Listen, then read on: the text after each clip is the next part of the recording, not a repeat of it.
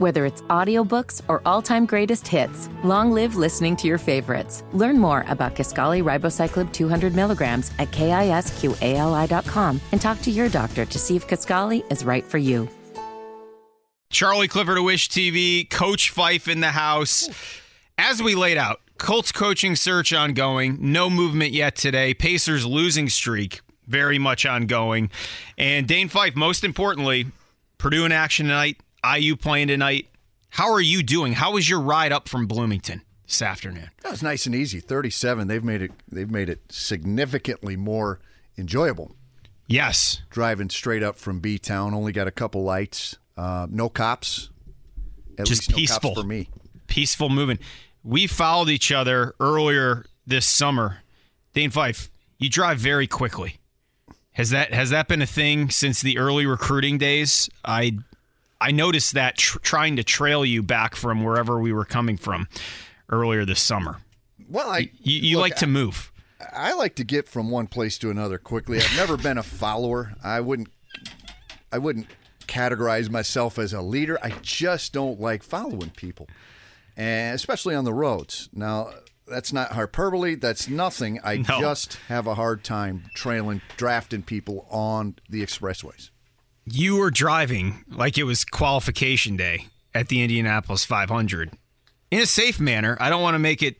I don't want to put a target on your back here, but you were moving.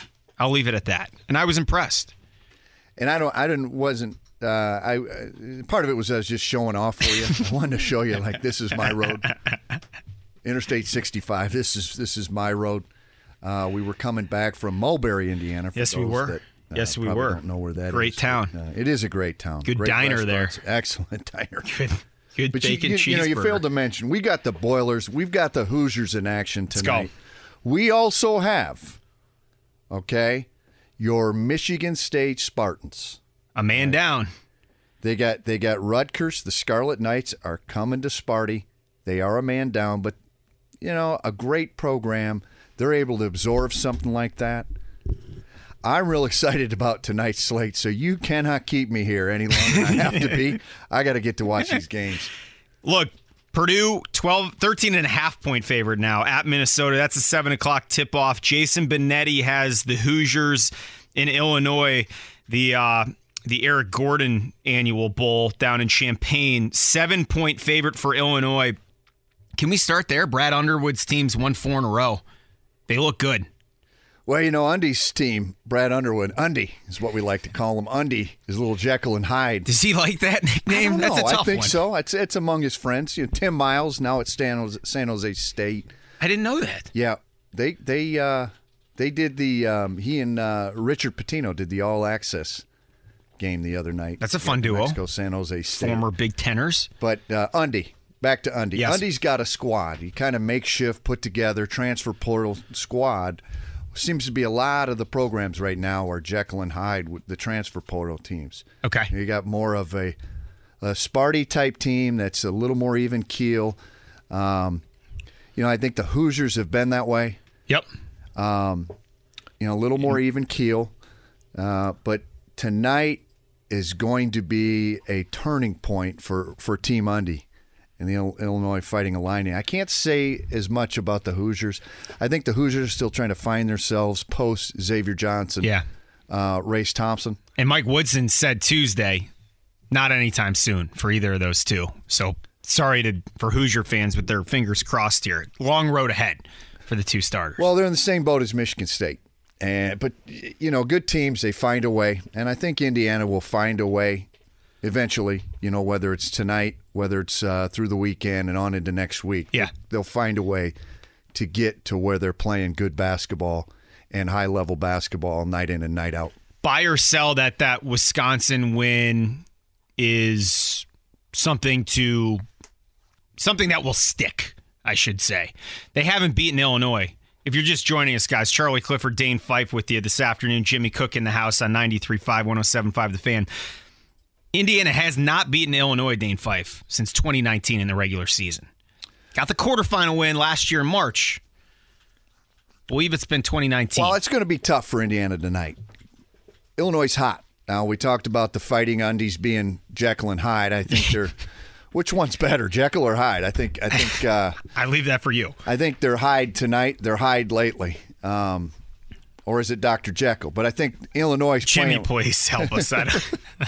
Illinois is playing their butts off right now, Yeah. and I saw them play against Michigan State the other night. They played well.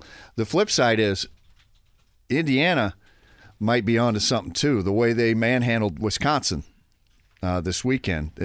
I was at the game, and I couldn't believe the way Indiana dominated defensively. Where'd you sit? Well, I sat up in the suite. I sat behind the basket. I had to talk my way into that facility there. It's really nice. They got free food, some of the best cookies. They had pumpkin pie. I was the only one eating the pumpkin pie. Great pumpkin pie, all you can eat whipped cream. You know, I came back, my last bite, I had to load back up with whipped cream. You really thought about that, too. I'm a savage. I'm going to do this. I'm going to do this. Well, it'd be a little obscure for the 3 people that know who I am at IU still. Yeah, sure. Sure. And partake in the pumpkin pie. They offered to let me take one home with me. That was sweet of them. But I didn't. Dane Fife is here. Full day of college hoops. Again, Purdue, Minnesota, IU-Illinois. Pacers heading out west now as this season-long 5-game skid continues. It was not good last night, 17-1 right off the jump in Oklahoma City. Dane, you don't need to be a professional basketball player. Many of us who our careers ended with church league ball senior year of high school, when you look up and the scoreboard says 17-1 a few minutes into the game, that is a feeling many of us can say, okay, I actually know what that feels like, and that's what the Pacers were dealing with last night. Well, look, the Pacers, went and watched them Saturday night. It was a doubleheader for me. You I watched dipped, the Hoosiers didn't at you? 1 and the Pacers at 7. I watched them play the Grizzlies. You saw the dunk of the year. Oh, it was incredible. Now, ironically, that's Jimmy's fault. There are more people in the studio right now than have ever been in here, and I'm beginning to be nervous. The irony of me not being in the actual game in my seat. Guess what I was doing? For that dunk. Guess what I was doing? I'm going to circle back to the pumpkin pie issue at IU. You were. Waiting in line to get a steak and shake milkshake. Missed the dunk. You are. But hey, Some people have started 2023 on a health kick. Dane Fife has started it with pumpkin pie and steak and shake malts as John Morant puts down probably the best dunk in the history of the Fieldhouse. You know, I was reading that. I heard the crowd noise, but reality is not only was I there to see the Pacers, but I had the opportunity to coach Jaren Jackson and Xavier Tillman. Actually recruited Jaren Jackson to the Michigan State Spartans. That's the one notch in my belt. Was he at LaLu at that point? He was at LaLu, but we started when he was probably about 6'5". His arms were about 7'5", but he was 6'5", 108 pounds at Park Tudor. Yeah. As a freshman and sophomore. But I was there saying hello to those guys. Big Pacer fan right now. You know why, Charlie? You want to know why I'm a big Pacer fan right now? I would love to, because everyone has a different reason. It feels like we're all in the same boat, but for different reasons. Look, what is it? They play hard. It's that simple. They play hard. They play together. Look, they're 23 and 23. I'm fine with that. Yeah. They're going to keep going. They're going to keep growing. Chad Buchanan, in 5 years, will be one of the most sought-after GMs in the NBA. He's that good. He's done it a long time. I met Chad when I was a GA when I was 22 or 23, when I was a GA at Indiana. He was with the Trailblazers. We were both kind of the low end of the totem pole. So there was no gap for you. Playing career done, right to GA, or was there a year? I played 1 year in Gary, Indiana. We're going to get to more of that later here on The Fan. Again, if you're just joining us, you're listening to Dane Fife in studio. Thrilled to have him the next 2 days. Charlie Clifford at Wish TV. Continue about your time with Buchanan. It goes back to, we're talking now, I just what, thought, 04? You know what I thought? I thought this guy thinks so much of the young man that he was there watching. He's going to talk to the lowest person on the totem pole, which was me at the time as a GA in Indiana. Right. You remember those conversations. Just to get the nuts and bolts of what makes a guy. It was Bracey Wright. I don't know. You might not even have been. Gosh. No. Hang on a second. Charlie looks young. I can't tell you how old he is. He looks 25. He's a good-looking guy. Wow. He's a guy that you'd make a great wingman for, Charlie Cliff. Hey, you know what? To your point, to fill in the blanks there, I was talking with one of your favorites yesterday, Mike Davis at Detroit, because Antoine Davis, Indianapolis, Mike Davis's youngest son is coming to Indianapolis Saturday to play IUPUI. If he scores 18 points, he moves into second place on the all-time scoring list behind Pistol Pete. Wow. Back to your story. That's incredible. But to put it in perspective, yes, I was aware that Davis run, your run in 2002, is like the first Final Four that I can remember. Okay. Well, look. Juan Dixon, hope you're having a great day. Thanks a lot. Probably is. He's probably looking right at his national championship ring. What was that, Fife? What are you laughing at, Jimmy? I'm buffing something. That's not funny. That is not funny. We are not off to a good start between Jimmy and Dane. We're going to keep you updated today. Two big egos in here, and I'm in the middle of them just trying. Guys, be nice. It's day one. I made him mad, asked him if his jersey was Derek Brooks for the Kansas City Chiefs. You didn't say Derek Brooks. Come on. Who did I say? Derek Thomas. There you go. Gosh. Come on, man. It's George Karloftis for everyone who's not joining us in the Drive Hubler studios live on YouTube. It's great to see you this afternoon, by the way. It's a perfect day out there. George Karloftis is here? No, that's what he's wearing. If he was here, he wouldn't be able to fit through this door. Today. Karloftis wouldn't be able to fit through this door, would he, Jimmy? Would he have to come in sideways? Scott Pollard can fit through that door. George Karloftis can fit through that door. That's true. Scott. Hey, reset us, Charlie, because I've got us all I'm over resetting the place. us I apologize to a conversation. Again, Charlie Clifford, Dane Fife here. We're thrilled to be with you all afternoon. We're going to get to the Colts coaching search. We're going to harp on some odd stories that have popped up here early on our Thursday. But we're back to Pacers general manager Chad Buchanan speaking to a young Dane Fife. I believe the year would have been around 2004, maybe. Yep. And now Buchanan, who will get a ton of this credit when this Pacer team does mature into what will be the fun young team of the East for years to come. But that conversation still has an impression on you, apparently. Well, I was just impressed that, look, he knew my name, and I was nobody. I was a GA, a graduate assistant. You were somebody then still. Yeah, but it's 2 years. You were right. Not as it related to giving him an opinion on a player. Correct. Okay. I guess, but I was just impressed with him, A, knowing my name, and B, thinking that much to seek me out among other people on the IU staff. Yeah. To get my opinion on the player. On Bracey. And I never forgot that. I never forgot his name, and we've since been able to reconnect. We've stayed connected over the years, but there's other people in the Pacers organization that I've always had a lot of respect for. Ryan Carr, Kevin Pritchard, and I'm just Carr's doing the dirty work behind the scenes. And you're when they familiar, when the brass of 93.5 The Fan, 107.5 The Fan asked me if I wanted to do this. Really good, it's easy Dane. with the sign. Yeah. You didn't get that on camera. I thought, gosh, I'm not a huge Colts fan. I'm on and off with the Pacers, but I'm definitely on with the Pacers. I can talk about the Boilers. I can talk about the Hoosiers. I can maybe even talk a little Indianapolis Indians. The good news is, we're not going to put you on Celebrity Jeopardy here, okay, Fife? But I appreciate you laying that out there because people are curious what the heck's going on in your world. What are you doing? Well, as I sit right now, I'm watching SportsCenter.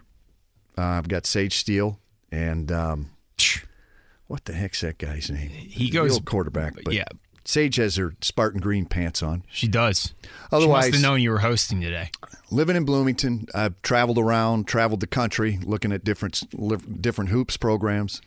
Been reconnected with friends in the business. Dusty May at Florida Atlantic, killing it right now. He's killing it. First in Conference USA. Ron Sanchez at Charlotte, also killing it in Conference USA. I haven't gotten up, surprisingly, to Ball State to see my man Mike Lewis. I know that's going to happen. But I'm going to go see Louis. They're killing it in the MAC right now. So you get the credit, really, with the mid-major success stories. Do you have any Pat Kelsey background? He's like he's the Cincinnati boy, kind of right? PJ Fleckish type, row the boat type coach. High energy. High energy. Whew. College of Charleston is ranked for all of those, you looking ahead to March. But you're right. Those mid-majors you mentioned, they're all playing well. They're killing it. Joe Pasternak at Santa Barbara, all IU guys. So you're going around, again, Dane Fife's here all afternoon. This is 93.5, 107.5, The Fan. Charlie Clifford at Wish TV with you. What are you looking for when you meet, when you sit in these practices, when you link up with these guys? Are you an open book now? Are you trying to go back and say, how do I refine? You had a hell of a run, Dane. 11 years with Izzo at Sparty, a team that you helped push last year when it looked like, hey, this is going to be a tough year one for Mike Woodson. Hang on a second. No. You're one of the hottest teams in March last year. That Indianapolis, you can go right down to Gainbridge Fieldhouse. The place was rocking that tournament. What are you trying to do behind the scenes? Well, I think a big part for me right now is just to simply learn. Not learn how to run a program, but really learn what else is out there. Yeah. As far as, let's talk NIL, okay? A big question for me to all these staffs. I went to Alabama, Nate Oates. I went to Georgia with Mike White. I mentioned Dusty May at FAU. Ron Sanchez at Charlotte. I went to these programs, and since I brought up NIL, name, image, and likeness, what are different ways that they're hearing? What are different ways that they're utilizing?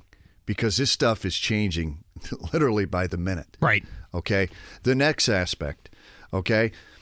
Staff dynamics. How do they format their staffs? What makes a staff a good staff versus a bad staff? Okay? The next part would then be the transfer portal. Okay. That is huge right now.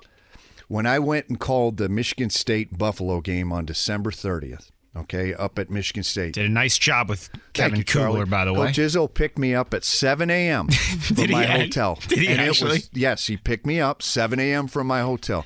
We sat in his office and talked for 3 hours about all these things, about what's next for me, about the things that we're discussing, like the transfer portal, like the NIL, like how are people able to build a team and maintain a culture, which is a big part of it. How do we maintain a culture as college coaches? $1 million question. Yeah, because one of Coach Izzo's main concerns is allegiance, all right? Well, look, if you take me, for example, why did I commit to IU? Why did I go play for IU? Well, it's Bob Knight. Now, as a byproduct of all that, I became entrenched in the IU lore, the culture, everything about IU. It became an obsession. Sure. Okay, to live it every day. And I think that was what was part of made us successful. Not just because I did it, but it was taught to us. It was taught to me by Brian Evans. It was taught to me by Matt Nover. It was taught to me by Michael Lewis and AJ Guyton. Go on and on and on. The system ran itself. And when you've got a new player, a new group of players, take Illinois, for example. When you have a group of 5, 6, 7 new players coming in every year, it's almost impossible to maintain a culture. And that was just some of the things that Coach Izzo and I talked about that morning on December 30th. But, I'm going to go back out again in February, and I'm going to make a Big 12 tour. Try to go see Baylor. Try to go see Texas. Try to go see Oklahoma and Kansas and Kansas State. See what those programs are doing to maintain some semblance of a culture and a program, because that's really what you need. You need the young guys to be taught by the older guys. Right. How do you do that nowadays? I'm trying to figure that out on the fly. Dane Fife is here. Charlie Clifford as well. We're going to have Larra Overton join us at 1 o'clock, the latest on the Colts coaching search. That's a Hoosier. That is a Hoosier through and through. Larra does a fabulous job, as you know, Colts.com, pregame, postgame. Great storyteller. And her thoughts on now this list that's grown to 12. Okay, 7 candidates have interviewed. 5 more have been requested. Jeff Saturday has still not interviewed as far as we know. There's been no public report of Saturday sitting down. Dane Fife, it feels like that was the natural move, though. Put yourself in Jeff Saturday's shoes. The season ends. It's been a 9-week blitz. You're just trying to get people's names down the first 2 weeks. You're just trying to make a few adjustments, probably without pissing somebody off too much behind the scenes, a coach who's been there a few years. And then you're attempting to get the players to still play hard down the stretch when they know there's nothing on the line. I think they did that up until the final 3 games of the season. You have your end of season press conference. Look, Saturday took the route of defending himself, saying the conditions were not optimal to establish what I want to. I have a vision. I still believe in it. I still want the job. Many took that as this guy just made a huge excuse about this, why this team went 1-7. You didn't deserve this opportunity in the middle of the season. Let's face it, based on your coaching resume. And that just really sounded a lot different than what we heard from Chris Ballard a day later. Now, Ballard's been there 6, now going on 7 seasons. He had no excuses to make. These are his players. These are his coaches. Do you believe that Jeff Saturday was given just a few weeks here? Go decompress. Get your vision together. How impossible would it have been to turn around and sit down and go give your sales pitch to Jim Irsay and Chris Ballard? It's a little odd we haven't heard that he's interviewed yet, but do you think that makes sense, this gap in time now? We're going on a couple weeks. You know, it would make sense to me. Now, for those that think that, yes, Jeff Saturday's hire was outside the box, and yes, it probably took many by surprise, and yes, it probably made a few in the business upset. Bill Cowher. Yeah, and I get that part. Yeah. But I was 25 when I got a head job in Division I. And what was my sell? Well, my sell was that I was able to connect with today's player, that I understood the game. I was advanced based on who I worked for, who I grew up with. My dad was a college coach and a high school coach. Ultimately, what did I feel got me the job at Fort Wayne Division I at the age of 25? Confidence, my belief in myself. Yeah. And I think when I listen to Jeff Saturday, when I watch him, I have that same feel. Now, does that make him the next head coach? Should he be the next head coach of the Colts? Look, I don't know the situation like that. That's for the Colts brass to decide. But I do think this. I think that gap makes sense between the candidates Indianapolis are hiring and why they haven't gone to Jeff publicly yet. Interviewed Jeff Saturday yet. Yep. However, I do think that you have to have a vote of confidence if you're Jeff Saturday from not only the brass, the Colts ownership and management, but the players.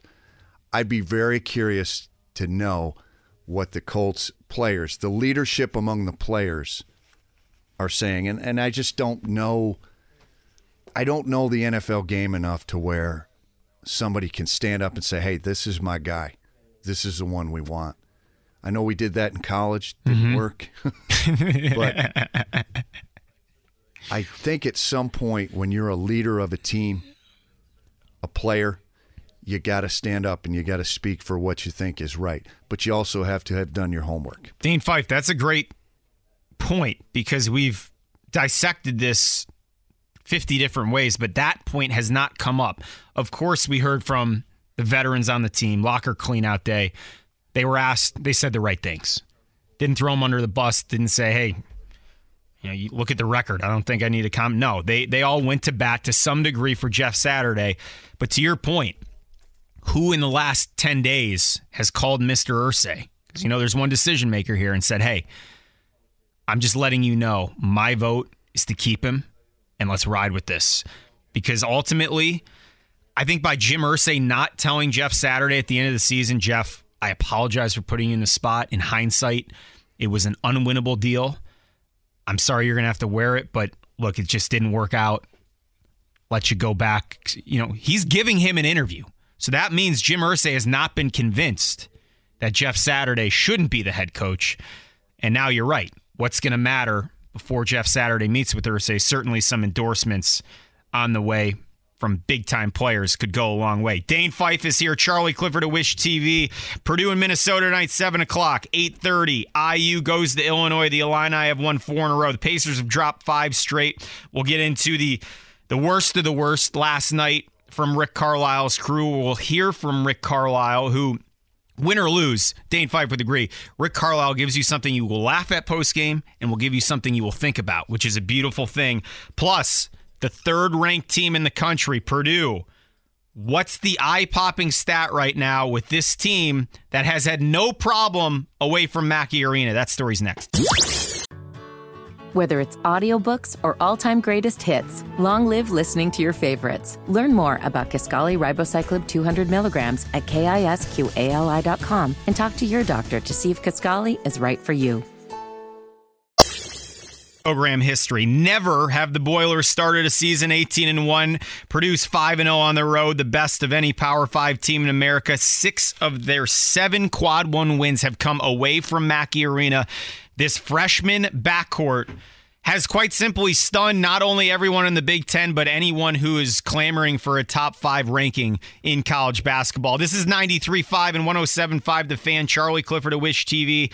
Dane Fife is here, ladies and gentlemen. We've mapped through what's going on in the world of Fife here of late. I know many of you have been very interested about one of your former IU players. And what I want to make clear here, Dane Fife, is you have been very high on Matt Painter's run at Purdue. He now has 400 wins at the university, only the 5th Big Ten coach in the history of the conference to do that. He also has 200 conference wins. Only 7 bench generals in the Big Ten can say that. For those of you who don't know you like I do, I just want to put it out there that I have never once seen 1 ounce of bias in terms of IU Purdue jargon on your resume, and I think many will appreciate that as they come to know that here on this show. Well, that hurts. I'd like to hear a little IU bias, but I think back you to the kept matter it down is, the middle. Painter is a self-made guy. You know, when he was an assistant, now this is the folklore perhaps, but when he was trying to build SIU? a resume, at Southern Illinois, it's rumored that he had a apartment but did not have a TV. I don't even know if he had a radio. The iWatch, the iPhone, I don't think existed. He had more of like a garage door opener. It was described as a cell phone. But he has worked his way all the way to this point. And when I was the head coach at Fort Wayne, we actually thought this was back in the early 2000s, probably 2005, 6, 7, 8. It wasn't easy for Coach Paint and crew. No. In fact, it wasn't even the Paint crew back then. And they were struggling. They struggled bad when the changeover between Coach Cady and Coach Painter came on. So he's run the gauntlet. He's seen the worst of times at Purdue, and he's paid his dues. And so when I think about Purdue right now, the first thing I think about is the workmanship that Matt Painter and his staff have put in. They've earned where they're at right now, and they're exciting to watch.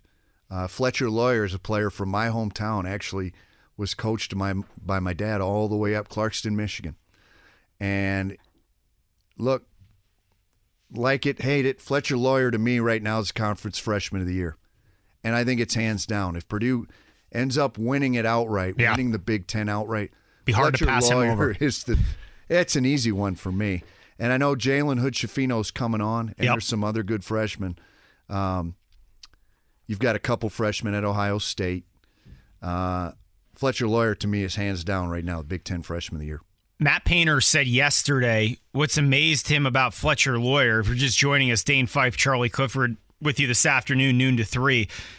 He said Fletcher Lawyer is playing well on the road and in second half of games. As a freshman, 9 times out of 10, you play well at home and you play well in the first half, and then things get discombobulated because you just haven't been there before at this level.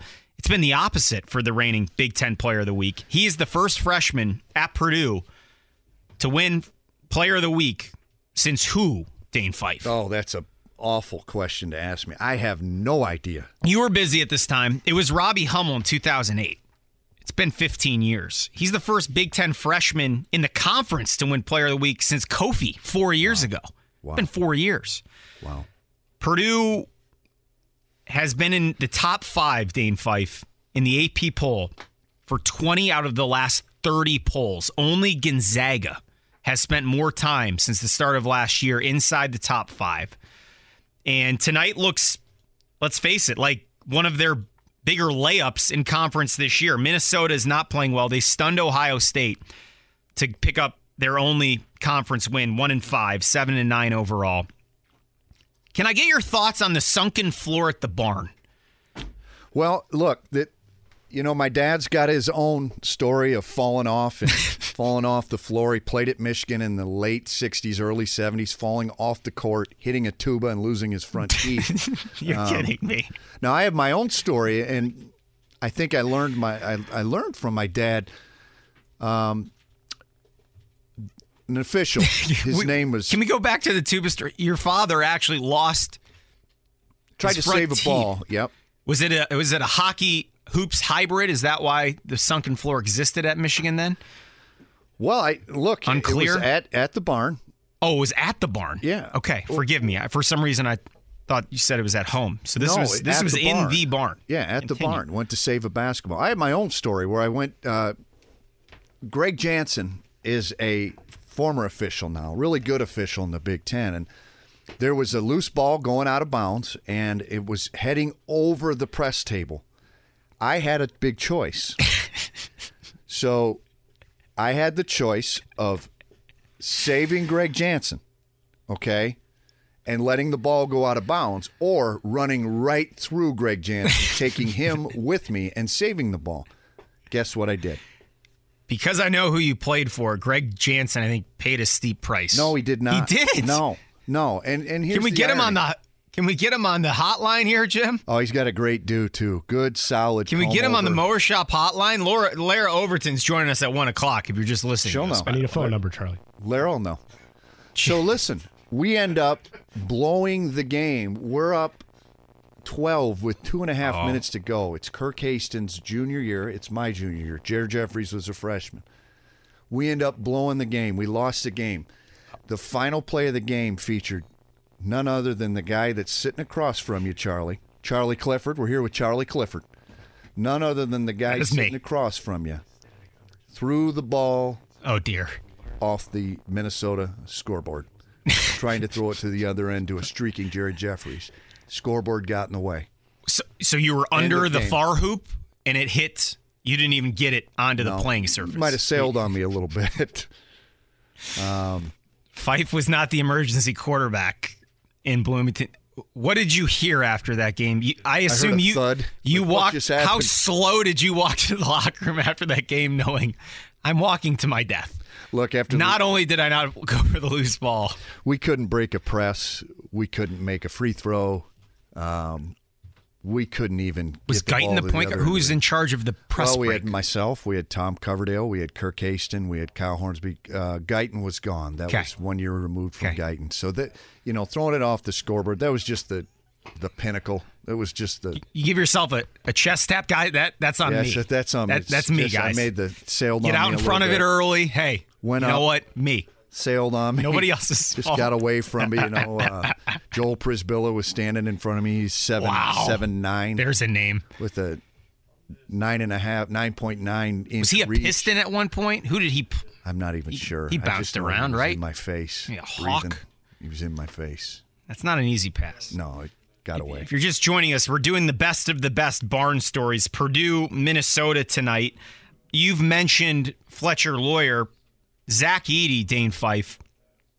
Can you guess blocks to fouls? Fouls to blocks. What's that ratio this year for Zach Edey? Let's look at it from blocks to personal fouls. Would you guess a certain way? Does he have more personal fouls or blocks through 16 games that I know he's got more in? fouls committed against him. That would be accurate. I mean, that's what we're discussing here. And then blocks. Gosh, that is a great ratio. Not a ratio you read about because it's almost an impossibility if you're a big man, right? You're going to foul more than you get your hand on. His sheer size changes routes to the rim so often. I simply am astounded at the way that he's able to now go from 20 minutes a game to 30. That's big, but it's even bigger that he's able to stay out of what you mentioned, foul trouble. That's a huge part of his game because fouls, obviously, they hinder you, but you get your first foul early in the half, there's a chance, especially a guy like Zach Edey, because there's so much contact involving him that you play apprehensive the rest of the half. And the fact that he can play full go, uninhibited good throughout the game, I am very astounded. And astounded is the word. It's not that I can't think of another word. Astounded is my word at how well he's able to manage his 30 minutes playing all out 95, 98% of the time. Zach Edey, to me, right now, best player in college basketball. 37 blocks, 27 personal fouls. He's played in 17 games, 10 straight double-doubles. Coming off the 30-piece up in East Lansing. He 30-piece We're both shaking our Spartans. heads. He did. And when it counted, too. It wasn't 26 in the first half and a couple cheap ones in the second half. He is the story in college basketball. And he's got Fletcher Lawyer making huge free throws down the stretch. Dane Fife's here, Charlie Clifford, Jimmy Cook. Some news and notes to pass along here as we approach 1:45. Larra Overton of the Colts is going to join us at 1. Jeremiah Johnson's on the road with the Pacers. They're going out to Denver for a game tomorrow night. We'll get JJ's thoughts on how this thing has sidetracked without Tyrese Halliburton, as many of you expected. Byron Leftwich is out as the Buccaneers OC. 1 year ago, Leftwich, remember, former Jags franchise quarterback. When you think of Jaguars quarterbacks, it's Mark Brunell and him ahead of what Trevor Lawrence did last weekend. Leftwich was in on that job. It was going to be him. It was being reported. It didn't happen. It goes to Doug Peterson. Brady comes back. They try to kumbaya with Todd Bowles. They put in one of the worst offenses in the league, the worst offense in the NFC. They let Tom Brady throw it 1 million times. He had the most completions, most attempts by far in the National Football League. Now it looks like Brady's going to go elsewhere, and Leftwich is out. He has to be thinking to himself, what just happened the last year? I was on the cusp of being a top candidate, and now I'm out of a coordinator job. If the Colts go with a defensive mind or Jeff Saturday, they are going to need a young, fiery, talented offensive play caller to mold whoever is going to potentially save the franchise in the draft. Chris Ballard doesn't want to go there. He knows everyone's going to anoint whoever they take early as the savant, as the savior. It's not going to be that pretty. You just watched, it took Trevor Lawrence 3 years to do this now. And could he end up with the guy who Trevor Lawrence was going to be paired with in Byron Leftwich? Jimmy's giving me hand signals. Jimmy, what else am I missing? Do we need to time out? That was the 2-minute warning. A break, but that was never mind. Not important. That was the 2-minute break. I say you bring in Nick Saban. Will Nick Saban ever leave Alabama? Nope. Okay. That's a good place to start. When we come back, we will get your thoughts on one of the oddest stories I've read in some time. We're going to bring you the full story from Boone, North Carolina, involving a police chase that Dane Fife will certainly appreciate. Plus, what can the Pacers figure out without Tyrese Halliburton? It doesn't look like many wins are going to come until Halliburton returns. Fife's take on this young core trying to scramble in real time. This is The Fan. We're back after this. Whether it's audiobooks or all-time greatest hits, long live listening to your favorites. Learn more about Kisqali Ribociclib 200 milligrams at KISQALI.com and talk to your doctor to see if Kisqali is right for you.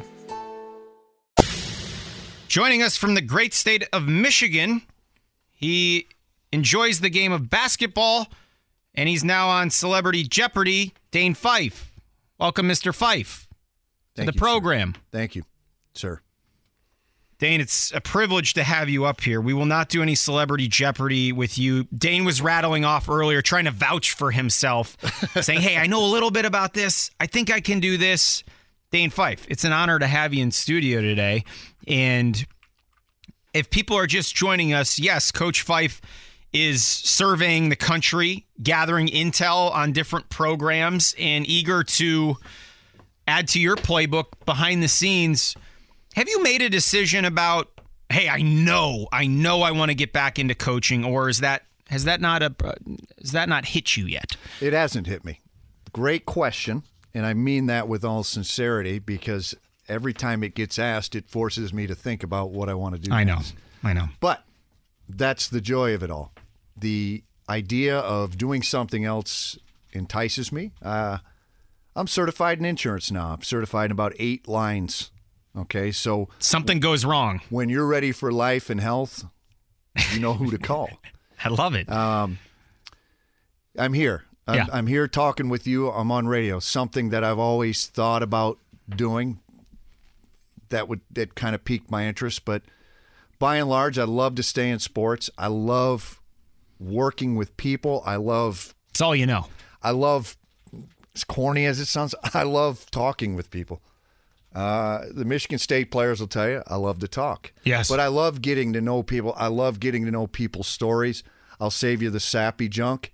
But the reality is, basketball, it's not the end-all, be-all. It's just the vehicle for what you actually love. Great word, vehicle, for just my ability relationships. to help and serve people. Yeah. Well put, Charlie. Well put. No, that makes me guess that you miss recruiting. I think a lot of coaches probably say, oh, God, if I just couldn't recruit. My guess is you. Did I tell you that? What No. did I say? I do. I really miss recruiting. I miss being able to select a family, to select a player that I know should fit the program, and really digging in and getting to know them. And their successes, but the failures, they hurt, but they make you hungrier. And they make you better. And, over the course of this year, I was let go by Indiana. All right, fine. I have my story. They have theirs. But for me, and I'm lucky to have great people in my life to help me, keep me focused, not be bitter, to keep on the line of, you know what can you learn? What can you learn from it? How much have you leaned on those people? Not many can relate to being a high-level Division I basketball and that lifestyle, but the fact of when life changes abruptly and it wasn't part of the plan, how much have you leaned on folks behind the scenes, Dave? Well, there's been nobody more important than my family, my wife, Blair, who went through it with me. We're both IU grads. We moved down there. My parents, they're still up in Michigan. My 2 brothers. I've had guys that are incredibly successful in this business or in my business. Tom Izzo, he's been with me every step of the way. He's with me when I left Michigan State, with me throughout the year. He's been, I mentioned the December 30th, we're talking for 3 hours in the morning, mostly him talking. I just had lunch with Jay Billis, and I'm not name dropping. No. I guess I am a little. What I am saying is there's people in the business, there's good people that help others. Yes, we're in the entertainment business, but I think that's just by default. We start out, us coaches, most of us by and large, start out with the intention of, look, I just want to coach basketball. Yep. I want to work with players. I want to work with kids. I want to work with people. I want to help young people become adults. And for the most part, it remains true all the way up to someone as successful as Tom Izzo or Jay Billis. It's well said. Dane Fife's here this afternoon. 107.5 The Fan. Charlie Clifford here as well. We're going to close the hour with Dane, a story I thought that would perk your interest. Yesterday in Boone, North Carolina, there was a John Deere on the loose.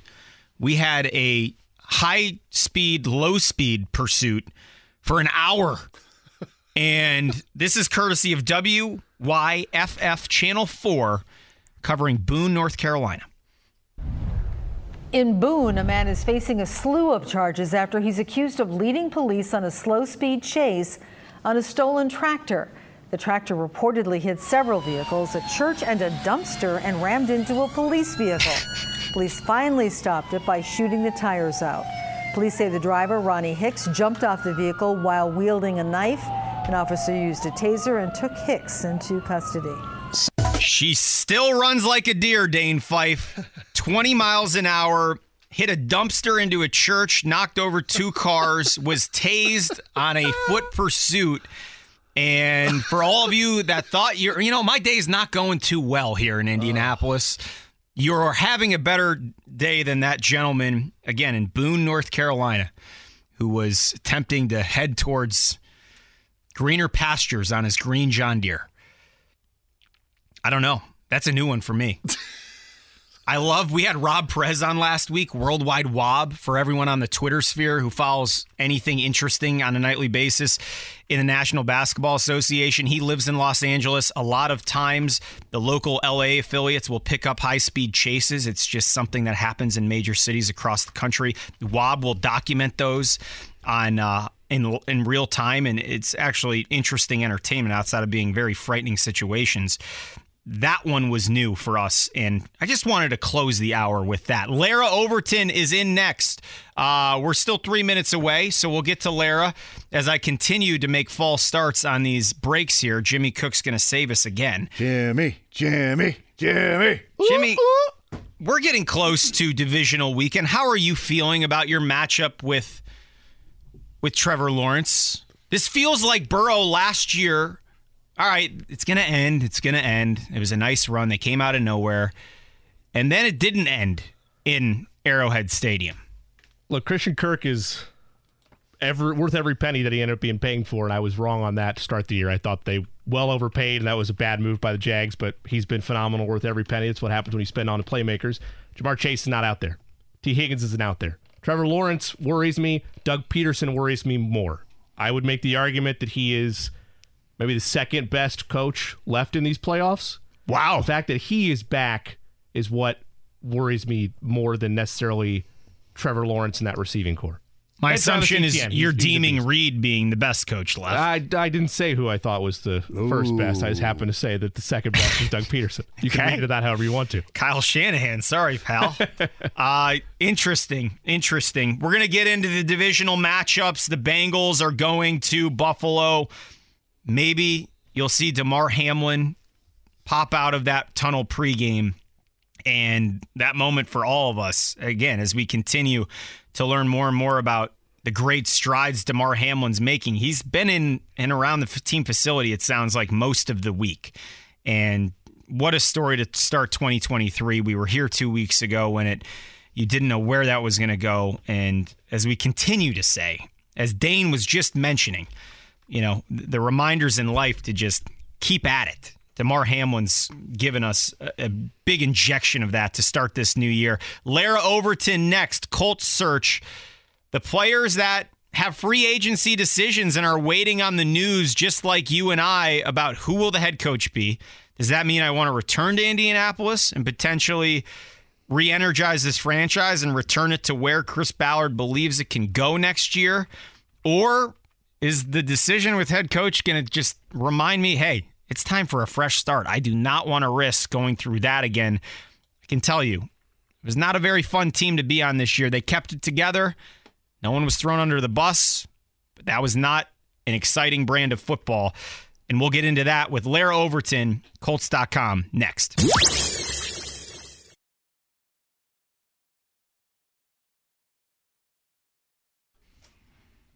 It is a beautiful Thursday afternoon. Your third weekend of 2023 is about to commence, and there's no better way to do it than riding shotgun with Dane Fife this afternoon on 93.5, 107.5 The Fan inside the DriveHubler.com studios.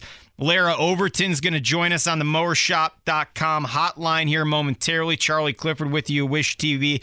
The Pacers did not keep you on very long last night in Oklahoma City. Dane Fife, 17-1 to start, down 16 in the first quarter. It's the question Rick Carlisle's trying to figure out as he flies to Denver to see the Nuggets tomorrow night. Jokic and the Nuggets off to the best start in franchise history, 32-13. It's going to be a tough one.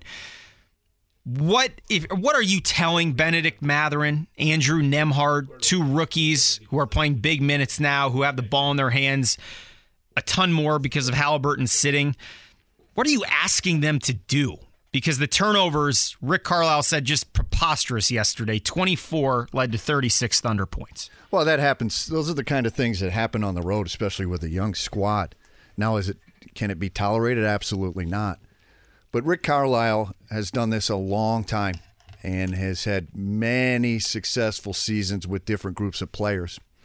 And one, I trust he knows what the heck he's doing. But two, he's got to be excited about this young team. Yeah. Whether they're sitting here waiting on Halliburton to come back, Sticks.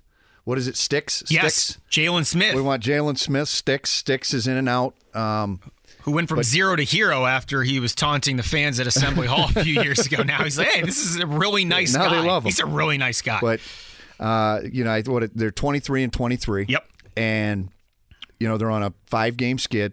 But what they have going for them is excitement. They've got young guys that are hungry. And how do they get out of this current skid? I don't know. But I know this. Let's play hard on the road. Let's do the right things. Stick together. Let's get back home. See if we can put one together. Hopefully get guys healthy.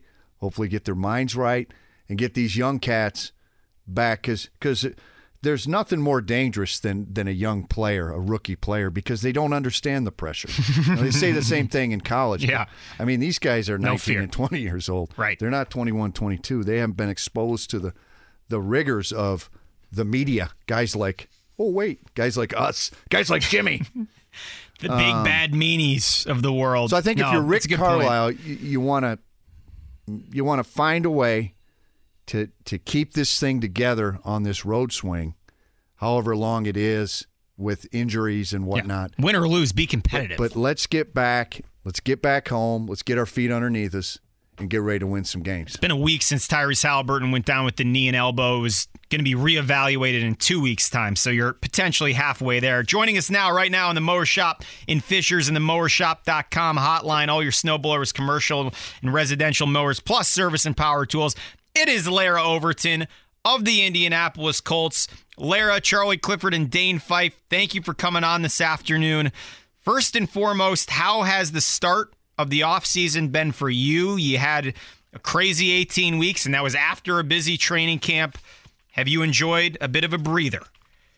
It's been a bit of a breather, but I also am trying to constantly keep pace with all of the different either head coaching candidates that are interviewing, have been interviewed, or are rumored to be interviewing, or that have been requests put into, because I think we're up to about a dozen nearly at this point. So I've been trying to keep track of that, although it has been nice to have the full weekend. We had a 3-day weekend last weekend. Office was closed on Monday, so had an opportunity to catch up and just be at home, which is fantastic. And then be able to at least kind of keep tabs on things from there, of trying to see, what's going on, what the feedback has been on certain candidates, on certain interviews, and also trying to just brief yourself on a few of the resumes. Because, Charlie, I know that you know this, when I get into the thick of the season, I'm so Colts-centric that I have trouble keeping tabs on, what's going on in the NFC or the remainder of the AFC outside the AFC South. So just trying to familiarize myself with a few of the candidates who seem to be not only hot names for the Colts, but, hot names with other coaching vacancies as well. So trying to stay abreast of that. But it has been nice to not just kind of catch up and decompress, but also to be able to sit back and watch all of those fantastic playoff games and just kind of be a fan of football. I'm with you. Look, we're all looking forward to the divisional round. I thought the opening round, Larra, Dane, I would love your thoughts on this too. The wild card games, outside of really the second half between the Niners and the Seahawks, you couldn't turn any of those off, could you? Hey, they were off for me. I'm a Lions fan, pal. You're abstaining from playoff football. No, I was traveling. The last 70 years. I can just picture Larra right now. Now, it sounds like she's indoors, but she could be just in her camper, her RV, or her Porsche 911. But I got a sense that I passed her on the way here, staking out the Colts facility. At least Lucas Oil, waiting for the next candidate to come in. But she's definitely in her camper. Doing my best, TMZ, trying to catch people coming or going.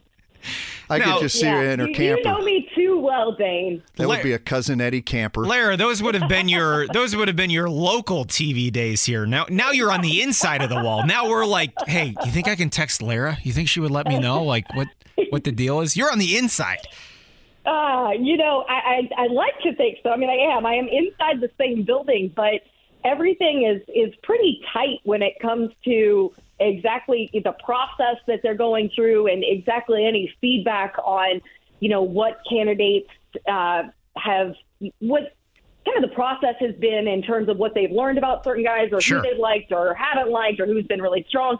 Because that is all pretty well like isolated to, the Chris Ballard front office bubble. We're just over here, preparing for the draft series and doing our off-season work and doing podcasts and all of that and just kind of, waiting for the updates and the alerts as they come through. But, yeah, Dane, for sure, a good a good Breaking Bad style RV where I'm bust out of the side trying to find, Wink Martindale and Shane Steichen and Raheem Morris, catch them outside their hotel or, when they're on their way back, hopping on a plane.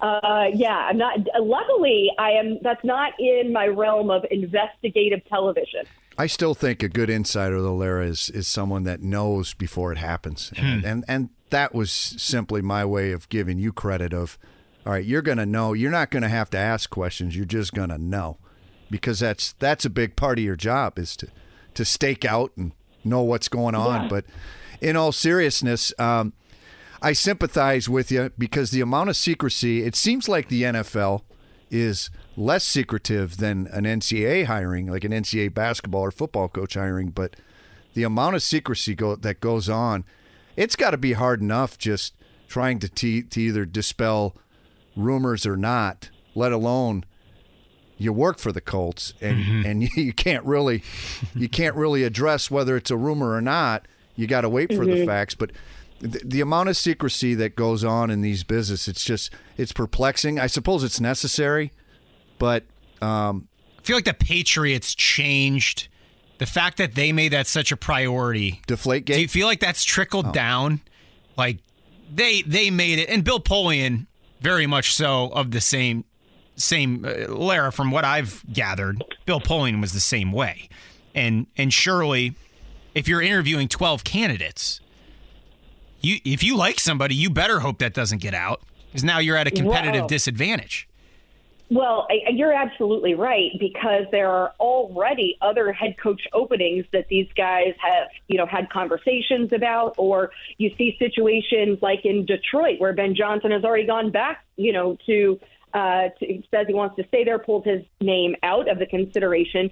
And I think that one of the things that makes it a little more difficult to get any inclination or any sort of a tip on how they could be leaning, a few factors. One of them is this net is so broad. It's coordinators, it's offensive guys, it's defensive guys, it's special teams with Bubba Ventrone, it's interim head coach Jeff Saturday in consideration. It is so very broad and so wide that it doesn't seem to be tipping off that they're favoring, one way or another, or a guy who has head coaching experience like a Dan Quinn or Raheem Morris in that way. So it's a little bit of everything. You have incredibly young candidates like the offensive coordinator in New York. I mean, it's so wide and so broad, so that makes it difficult. And then I also think there is such a priority on trying to be not secretive, so to speak, but on being very intentional and, being as confidential as possible, because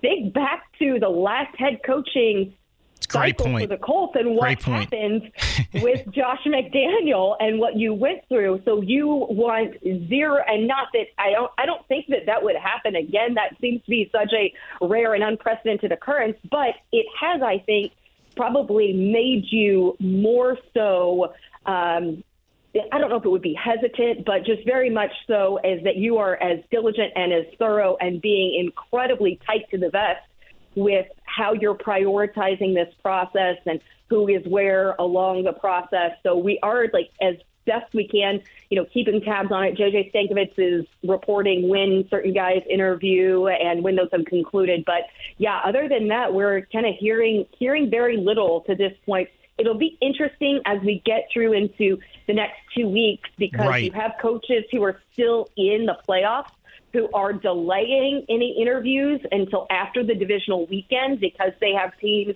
currently in contention. So that's one thing we know. And then we also know that Chris Ballard said this could go into mid-February. We're not going to rush to anything. So they're going to be, if there is someone who they are highly intrigued by, who is on a team that's going to the conference championships, then they might wait, and this could drag out a little bit longer. So I think it's one of those where it's fun to try to dig in a little bit and see maybe where guys rank or, the likelihood of this guy or that guy. But it's truly, I think, just way too early to tell. Wow. I agree. Larra Overton's with us of the Colts. Again, great perspective here of, yes, we're hearing things. The list has been massive, already up to a dozen potentially that will interview, 5 requested, 7 already done. Jeff Saturday, one of those that officially, as far as we know, has not spoken. Larra, do you have any idea what was going to go on? Anything you can share about what Jeff Saturday was going to do for these couple weeks? I assume he was ready to take a deep breath and to try to almost hit the reset button again before he had to interview. Is that fair to say? As best I can tell, and I have not asked Jeff this directly, but it seems, based on everything that I can gather, that he immediately shifted into building out his vision of what this team would be under his leadership, how he would construct a staff. Right. Because that's a lot of phone calls. Yeah, that's one of the primary questions, because Jeff doesn't come from a typical coaching resume, obviously, whereas you think about, when Coach Reich was hired, hey, he went and got Nick Sirianni, who he'd been with the Chargers, and he had guys who he'd made stops with, along the way, who he knew, or recommendations from other coaches who had been a coordinator at time that he'd had in previous stops, all of those type of things, right? He pulled guys from Philadelphia, Mike Groh, Press Taylor. You think about all the different ways that he went about, building some guys. So it would be very interesting to see what Jeff Saturday's vision is for how he would have a coaching staff where he didn't necessarily come up through the ranks of position group coach to coordinator like the traditional path would take, and then vision for how he would fix some of the clear dysfunction that was exposed within this football team over the 2022 season. So Jeff is not, and Charlie, Jeff well enough that he's not a guy who kind of like kicks back and like rests on his laurels very well. No. You think about when you would see him on as a player, he was in here doing everything. And then as a TV analyst, he was on 4 or 5 different shows over the course of a day. He doesn't just sit around. He doesn't take recreational time very well, I don't imagine, right? Like, he works out, he spends time with his family, and he works. So it seems that the immediate attention and immediate focus for Jeff went to preparing himself for this interview cycle, probably having conversations with different guys who have gone through maybe interview processes to plan on what to expect or, what he can do. But I would be sure that, as an offensive lineman, what do we know? They're some of the most cerebral guys and well-studied guys on a football team. So I would think that Jeff implemented the same approach that made him, a Ring of Honor Super Bowl champion starting center to preparing for this interview cycle with the Indianapolis Colts. No question. What do you got, Dano? Larra, I think as much as a head coach is important, I think you win a Super Bowl based on one of two things. One, you got a great QB, or two, you got a great defense. Where do you think the Colts are? I mean, we've done a lot of head coach talk. We've heard we're almost suffering from head coach fatigue already. Mm-hmm. Where do you think the Colts are in trading up to get a Bryce Young or C.J. Stroud from Ohio State? Has there been much talk about that? I'm sure there has. I hope there has. Man, if you've got head coaching fatigue now, you better buckle up. We got a long way to go. We've still got a whole month of this to talk about, probably. But no, a great question. I haven't heard much yet on the likelihood of any sort of moves. Of course, in knowing the scouting department, and we do our draft series with the next pick every year, we will begin shooting that next week, and we will go down to the Senior Bowl in Mobile. So that'll be a very interesting evaluation. What is something to take into account, though, is those who are juniors exiting college don't participate in the Senior Bowl. So some of those intriguing quarterback candidates whether they can elect not to participate in the Senior Bowl if you are a senior, but then they're also just not eligible. So it'll be interesting to see the quarterbacks who participate there. Not that would necessarily have any bearing on the Colts' consideration of any quarterback over another, but again, I go into, my well of Indianapolis Colts football during the season that I haven't seen a whole lot. I don't have a great base of knowledge or, a great sample size on a lot of these quarterbacks.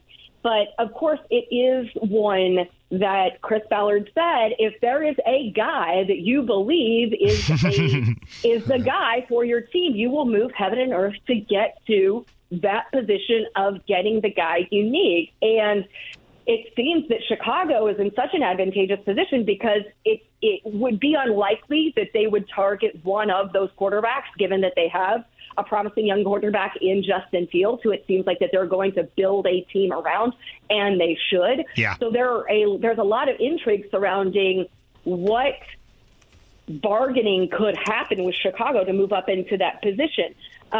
Because sitting where you are, it's a bit of a gamble to think that if there's a guy you believe strongly in, that he is going to be there when you are selecting. So it's still it's not terribly early in the process of kind of looking at the likelihood of having to do that. But I just think for the Colts, you have so many other imminent priorities by getting a head coach and building a staff and doing all of those things that you have to address that first before you're really able to hone in on what you're going to have to do to be in the position to get the guy that you need when you get to that last weekend in April.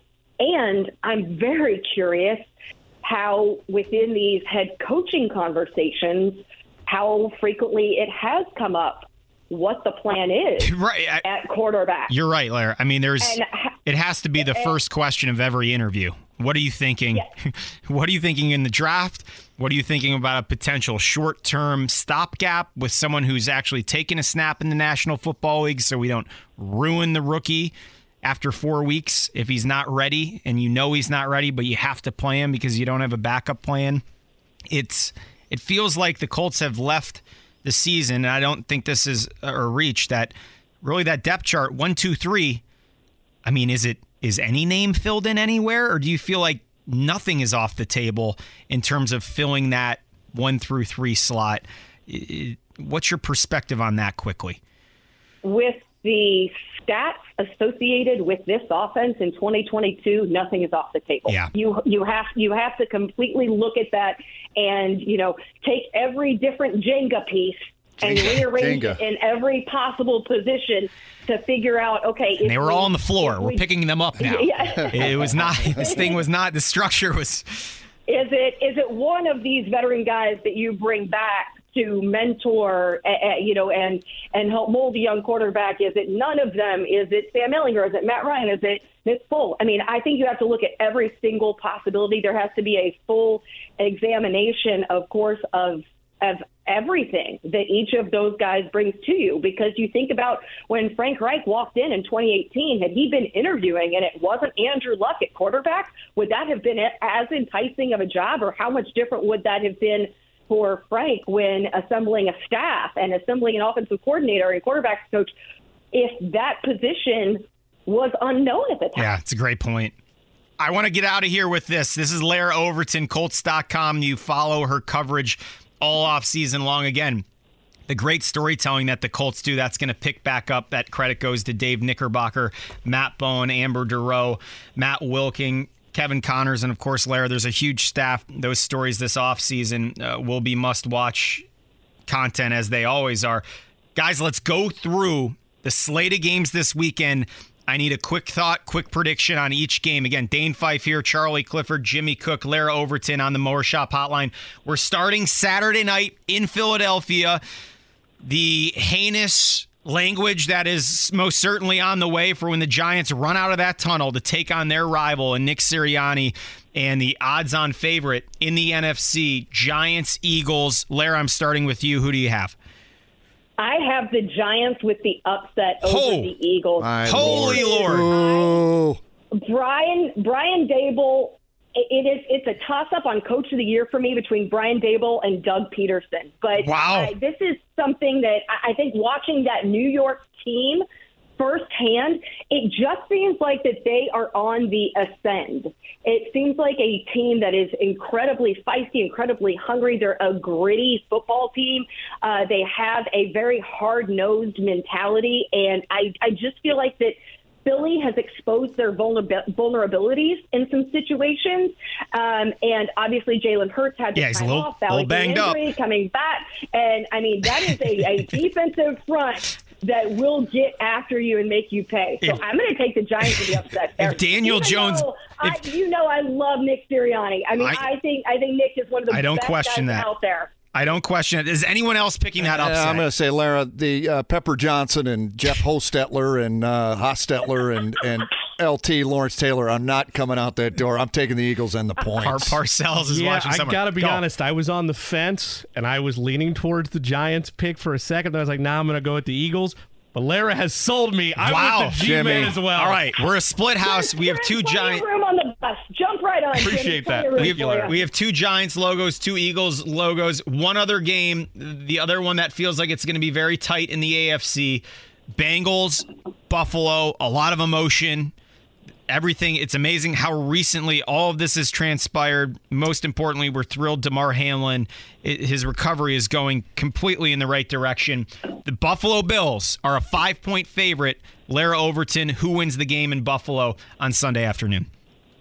I feel like, although that was such a close game, closer than it should have been last weekend, that Buffalo is a team of destiny this year. So I am taking the Bills at home, and that is primarily because of Nyheim Hines, and I want him to get to an AFC championship game. That guy deserves it. So it's a little bit of a homerage to me, a little bit, but I just do. I think the Bills are a team of destiny this year. Okay. Buffalo gonna finally crack Joe Burrow. He has not cracked in the postseason spotlight. Jimmy Cook. Who do you have in Buffalo? He does not crack this week. This is where not having Von Miller is really going to hurt the Bills. This is where the secondary issues that have happened with Damar Hamlin's absence. Obviously, we're very glad that his recovery has been what it is. Certainly. And that place is going to be rocking. I think it's a shootout. I think Josh Allen finally makes that mistake that has bugabooed him this year in the red zone. Bengals win a close one. Dane Fife. That's an easy one. The Bengals, America is riding the Bengal train all the way to the bowl. To the big bowl, the Super Bowl. They're going to go back to back. Absolutely. My train's a one exit stop. I just want to clarify that. Yes. Okay. Cook wants the rematch at Arrowhead. I'm going Bills. I'm with Larra Overton, team of destiny. I think the Bengals, the Cinderella thing, finally strikes midnight after 2 years. Final thought. Is anyone going Jacksonville? Can I just shout that out here now? Again, Larra Overton's on with us. Jimmy's not. He's got his Tom Gugliotta. George Karlaftis. Jimmy certainly not. Larra, speak now or forever hold your peace. Chiefs moving on. I think it's going to be a tight one. I think Jacksonville will give them a game, but I'm going to give the advantage to Kansas City. Okay, Chiefs sweep. Don't lay the 8. Chiefs do not cover. Take it from the Chiefs fan. They do not cover. Scoop the 9 there. I'm with Jimmy Cook. Okay, this is our final thought here. Again, Larra Overton with us, Charlie Clifford, Dane Fife, Jimmy Cook. We're going around the horn. It is the game Sunday evening. Dak Prescott and the Dallas Cowboys, with the help of T.Y. Hilton, going to see the team that has not lost since essentially Halloween. And that is the last pick of the draft, Brock Purdy leading the Niners at home. Larra, starting with you. Does the Cinderella story continue for Brock Purdy, or does Jerry Jones get closer to a Super Bowl than, I don't know, the last time the Cowboys were in an NFC championship game? I covered the game in Green Bay when Dez Bryant had the catch. That wasn't a catch. That would have put him in an NFC title game. Larry, your thoughts. Who wins it in San Fran? Brock Purdy has been one of the feel-good stories of the entire season, but I think that Dallas is on track. I think that they are riding so high after that win last week in Tampa. Got to figure out the kicking situation. They're keeping the kicker. Were you stunned they are keeping another one? Didn't they? They signed another guy I saw, though. Is it one of the workout situations? They did not cut the kicker. Yeah, it's not the kicker, it's the holder. You guys got to pay attention. It's certainly not Matt Overton, another one of Larra's favorites. No relation. That's right. Certainly not his fault. brother from another mother, as I like to say. So I don't know. I'm taking the Cowboys. That is probably, though, to me, the toughest pick of the weekend. I could be persuaded another way, but I think that having a front row seat to so many of these playoff teams this year, which obviously Philadelphia and New York, Jacksonville, Kansas City, Dallas, I saw so many of these teams in person that I have a little PTSD still from Dallas in that fourth quarter and seeing what that defense was able to do. So I think I'm going Dallas on this one, and I think T.Y. Hilton finally gets there. Yeah, that Cowboy team in the fourth quarter on Sunday Night Football might have beaten the 85 Bears. Fife, where are you going, Niners, Cowboys? Larra gets these long explanations to break down and the rationale of why she... It's nice to bring some rational thought to the show. It's a real... Purdy's getting down and dirty in Levi Stadium this weekend. I'm going Niners. Take the points. Wow. The Cowboys are giving up right around 5 yards per carry. It was 1995. Comes playoffs. Cook with the 1996 January is the last time the Cowboys were in a conference championship game. I was 1 year old. They are going to have to wait. 27 years. They're going to have to wait. Get him, Jimmy. Another Get him, Jimmy. The latest heartbreaker. Yes. Because Christian McCaffrey is going to dominate against this Cowboys defense. Take the pressure off Brock Purdy. Niners win. Take that, Larra Overton. Charlie. It is a long week, okay? What do you got? You played Monday night in Tampa. Also, now you got to go out fraud. west. I feel like the extra legwork. I'm with you. These weapons. We all talk about, okay, how can the Colts get back on track?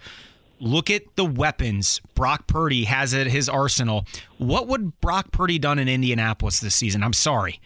I don't think it would have looked much different with him here. You need the playmakers.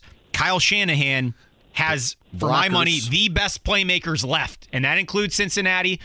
That includes the Chiefs. He has the full package.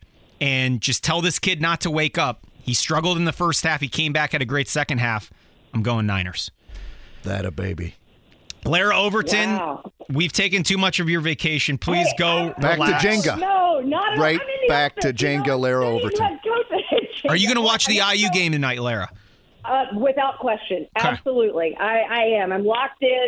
For some reason, I thought it was last night. I got home, and I was like, oh, good, turn on the IU game. And then I'm like, wait, what day of the week is it? Oh, wait, it's Thursday night. I'm totally off. Here, I'll throw this one out to you guys. We do a random thought of the week on the podcast every week, and this was my random thought of the week, which I will pose to you three guys.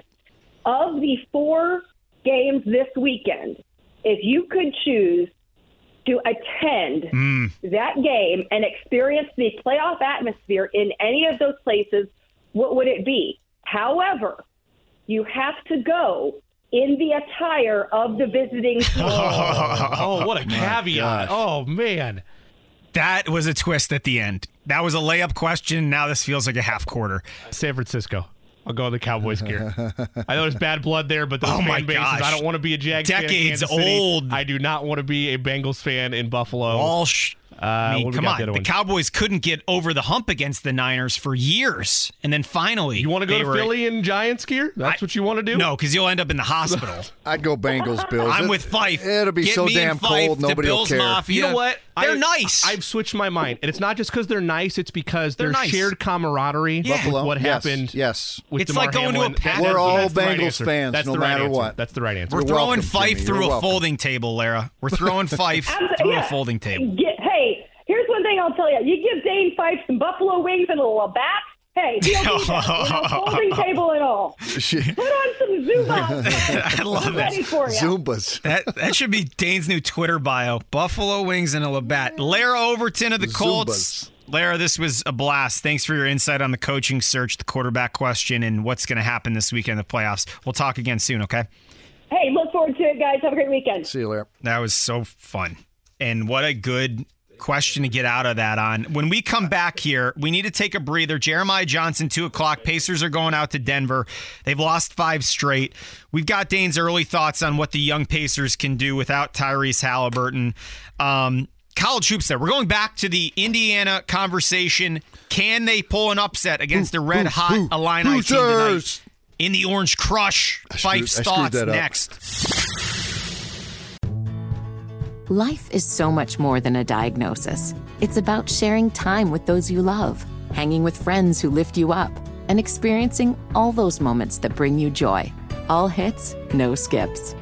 Learn more about Kisqali Ribociclib 200 milligrams at KISQALI.com and talk to your doctor to see if Kisqali is right for you. So long live singing to the oldies, jamming out to something new, and everything in between. Indy, what's happening? Phoenix is on the airwaves. Charlie Clifford of Wish TV with you. Dane Fife seated. Shotgun Jimmy Cook here as well. We've just broken down the games this weekend. Some split houses on what's going to happen, specifically Niners, Cowboys, and also with Giants, Eagles. We were a bit split there. The others feel like more of layups potentially with Kansas City. And, we split on Cincinnati and Buffalo, too. What am I talking about, Dane? We can't agree on anything, which is great. That's the way we prefer it around here.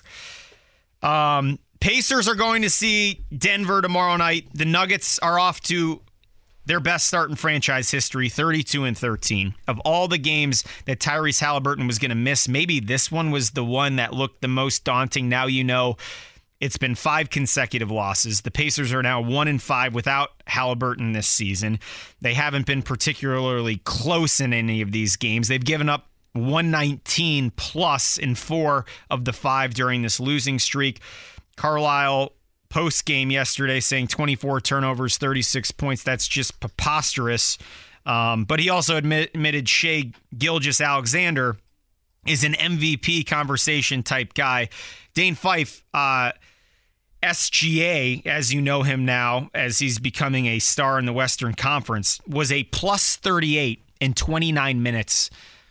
How improbable is that from a statistical standpoint to put up a plus 38 in 29 minutes of play? Well, that's a great stat line.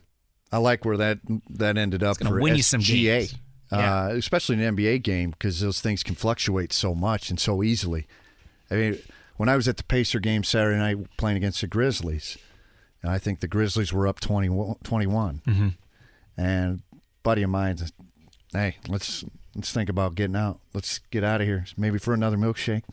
I'm like, we already missed one good dunk. Next thing you know, but it changes so quick. They're only up 8.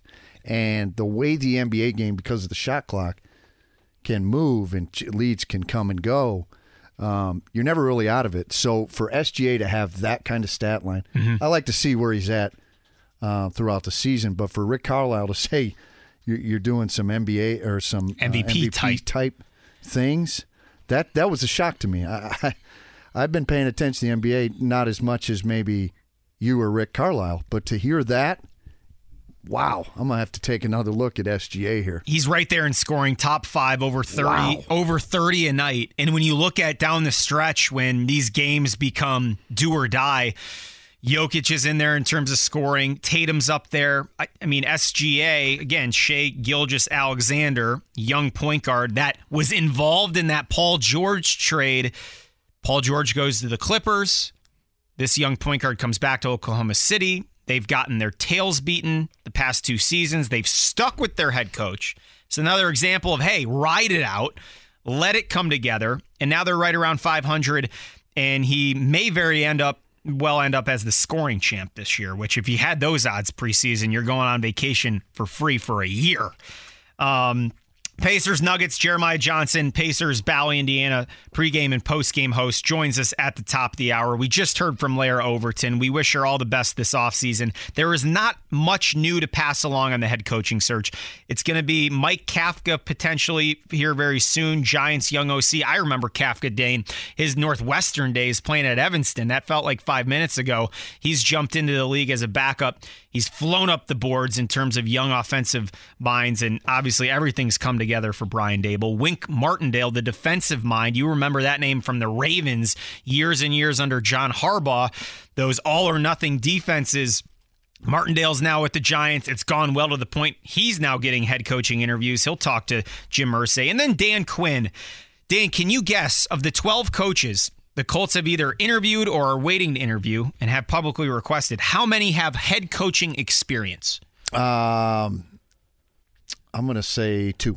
That is correct. Boom. 2 of 12. You've coached. You know what it's like dipping your toe in the water for the first time as a head coach. It is college basketball. It is not the National Football League.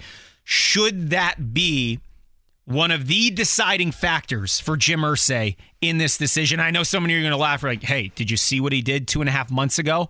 But now, when you know you're bracing for this storm to try to get your franchise out of it, and you can't afford a mistake or more fans are going to start to walk away from this team, where on the power rankings does he check the box? Has he done this before? I don't think should be a primary point of emphasis when you're looking for a head coach.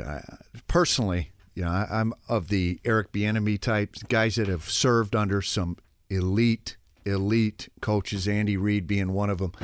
Jimmy's very excited I'm about partial this. to Eric Bieniemy. I knew I was a fan of Dave. Yeah, I mean, it's great Colorado days, Eric Bieniemy and Slash, those great Bill McCartney Colorado football teams. But he was a bulldog. I only bring, yeah, he was. He's tough. I only bring up that because I think too much is said for maybe a recycled former head coach or perhaps a coach that might have thought he was retiring but decides to make a comeback. I don't think that should be a critical component of any hire. I think there's too many good coaches out there. You mentioned Byron Leftwich. Yeah. It was almost like you were describing my career when you were talking about, penthouse to outhouse. Mm-hmm. But I think when you get a scenario like the Colts have, it's always a crapshoot. Mm-hmm. But when you've got the built-in credibility of, say, an Eric Bieniemy with Andy Reid, or we can go down the list, that it says as much as any sitting head coach or head coach with experience or having experience with head coach than anything. Someone who fits both of these components would be Raheem Morris, the defensive coordinator to the Los Angeles Rams, wins a Super Bowl with Sean McVay. That defense, outside of that fourth down conversion, the jet sweep to Cooper Kupp, then the touchdown pass to Kupp, his defense won that Super Bowl. They closed out Joe Burrow at midfield in the clutch. He has a generational player in Aaron Donald, but he was a young head coach in Tampa Bay. He was in the penthouse very early in his career, took over for John Gruden. He admitted probably wasn't ready. It didn't go very well. He serves as an interim in Atlanta under Dan Quinn. So he got another taste of being the lead voice. And now it appears that his journey has put him back on the doorstep. Many expect him to land somewhere. There are 5 jobs open. Last year, I think there were 9. So a significant difference. Not a great year to be like, hey, this is my year. You're just not going to know. 5 jobs isn't a ton. But Raheem Morris would be someone who potentially checks both those boxes.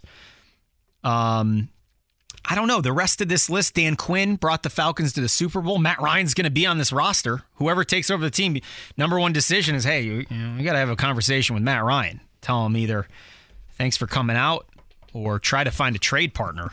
That was so cruel. Charlie. It's reality. God. Matt Ryan's not going to be here next year. Unless there's a big change of thought process from him. He thinks he can still play. At least delivered a little nicer, Charlie. How would you approach Matt Ryan and say, hey, Matt, you've sat one time in your NFL career as a backup. That was the regular season finale. You think you still have some juice left in this arm. Could you be the backup here? Could we? But it's too much money to be a backup. It wouldn't make any financial sense. Yeah, I think a guy like Matt Ryan that's seems by all accounts a pretty good dude. Fantastic which doesn't being. make a difference in what I'm about to say, but I think he's going to have a sense of, look, I don't want to put myself and my family in a bad situation, so I'm going to do what needs to be done. I don't think it's going to be about any type of dollar. My sense of Matt Ryan is he's going to make the best decision for he and his family, but part of that means if I'm Matt Ryan, do I want to subject myself to all this scrutiny, whether it is a backup? Do I want to subject the quarterback above and below me to all this scrutiny? I think it's a lot simpler than maybe we make it, us media folks. And I think in the end, my sense is that Matt Ryan is going to make it pretty easy for all involved. It's a good point. Legacy on the line here too, right? Potential Hall of Fame quarterback. Not many go out riding number 2. Normally, you're going out either playing or knowing I'm not going to play, so I'm going to step aside. Yep. It'll be a decision for Matt Ryan that he admitted locker cleanout day. Next 6 weeks are going to be interesting for everybody in that building, including the 15-year vet under center. Dane Fife, Charlie Clifford, Jimmy Cook, top of the hour, Jeremiah Johnson joining us. JJ. Latest on the Pacers. Johnny Cueto, a baseball name that has been around forever. 16 seasons. He was introduced in Miami this afternoon, and for my money, it was one of the more epic entrances we have seen from any professional sports player heading to a new team. That story's next on The Fan. Whether it's audiobooks or all-time greatest hits, long live listening to your favorites. Learn more about Kisqali Ribociclib 200 milligrams at KISQALI.com and talk to your doctor to see if Kisqali is right for you. Indy, what's going on? It is divisional round weekend, and we are all waiting to see what transpires. Dane Fife just grabbed himself some chips. He's ready to go. Charlie Clifford with you, Wish TV. Jimmy Cook is here. Byron Leftwich, out as the offensive coordinator of the Tampa Bay Buccaneers.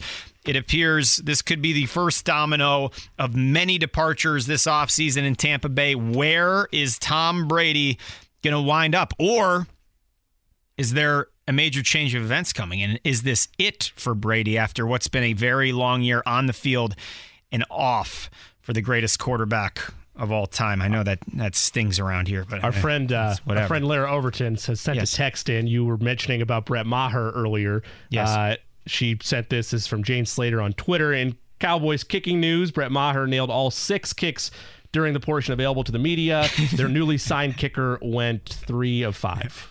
Feeling good about the potential to keep the Cowboys kicker who missed a NFL postseason record 4 extra points in Tampa Bay. The NFL released some sound. We love these things. The mic'd up portion of the games, okay, who gets that sound? That's all NFL films. The NFL allows certain things to become public in those nice mashups on Monday and Tuesdays following games. They included Dak Prescott, a couple expletives, and just saying, let's go for 2.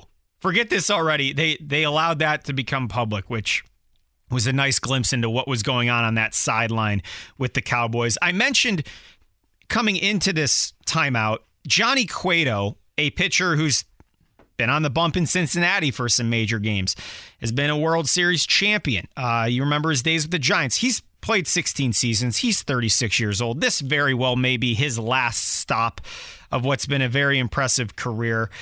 Introduced in Miami today at Marlins Park, there was a press conference. Johnny Cueto walked in, draped in the Dominican Republic flag, to a loud Spanish, heartfelt ballad, something that would come out of the 80s on a sappy day back in your heyday.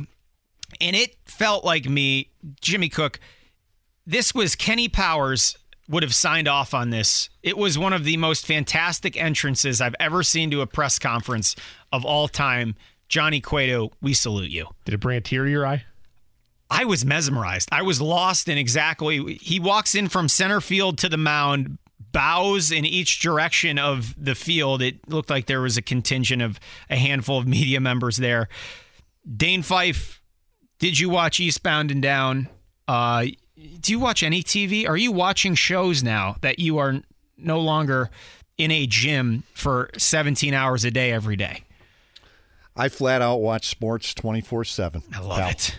I did watch some Three's Company yesterday, so let me take that back. I watched probably 2 straight hours of Three's Company.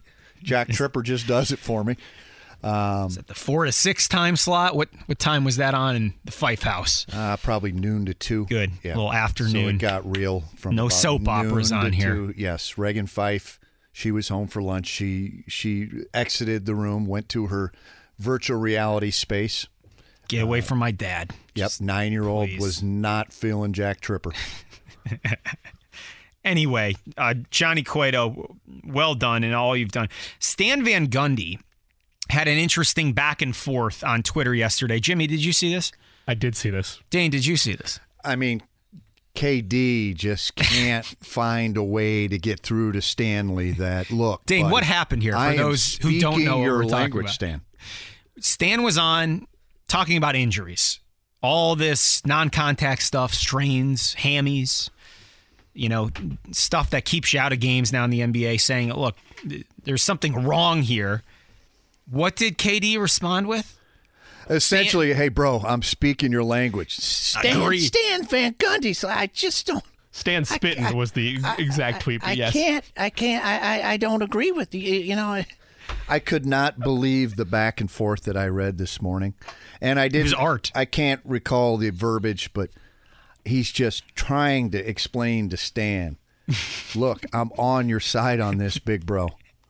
And Stan just was not feeling it. Kevin Durant comments, Stan spitting, which, lingo, if you follow basketball now, okay, you're speaking the truth. I agree with the facts Stan, you're presenting. in fairness, he does have a history of really throwing extra salivation. Yes. Salivating. He does spit when he talks quite a bit. So, in fairness to Stan. Yeah, his guard came up. He defended his stance with a lengthy rebuttal. And then a fan chimed in, no, Stan, Kevin Durant's agreeing with you. It means he's spitting facts. Stan's final response, I had no idea. I'm pleading ignorance. I had no idea. We should have a Hall of Fame for stuff like that on Twitter. That's the stuff. Definitely a top 10. How is that website free? That's when we ask ourselves, how is this free? Look, Father Time is undefeated in a lot of ways, including different lingo and conversation vocabulary. It comes for us all. But Twitter magnifies that. Yep. Well said, Jim. It's tough. Well said, Jim. Dan Van Gundy, we're with you tonight. We're coming back here on the Fan momentarily. We're going to have Jeremiah Johnson, Pacers pregame and postgame host. Dane's take on what is on the line in Champaign. Dane, very quickly, Jalen Hood-Schifino has averaged 17-plus the last 8 games. Is there enough firepower offensively?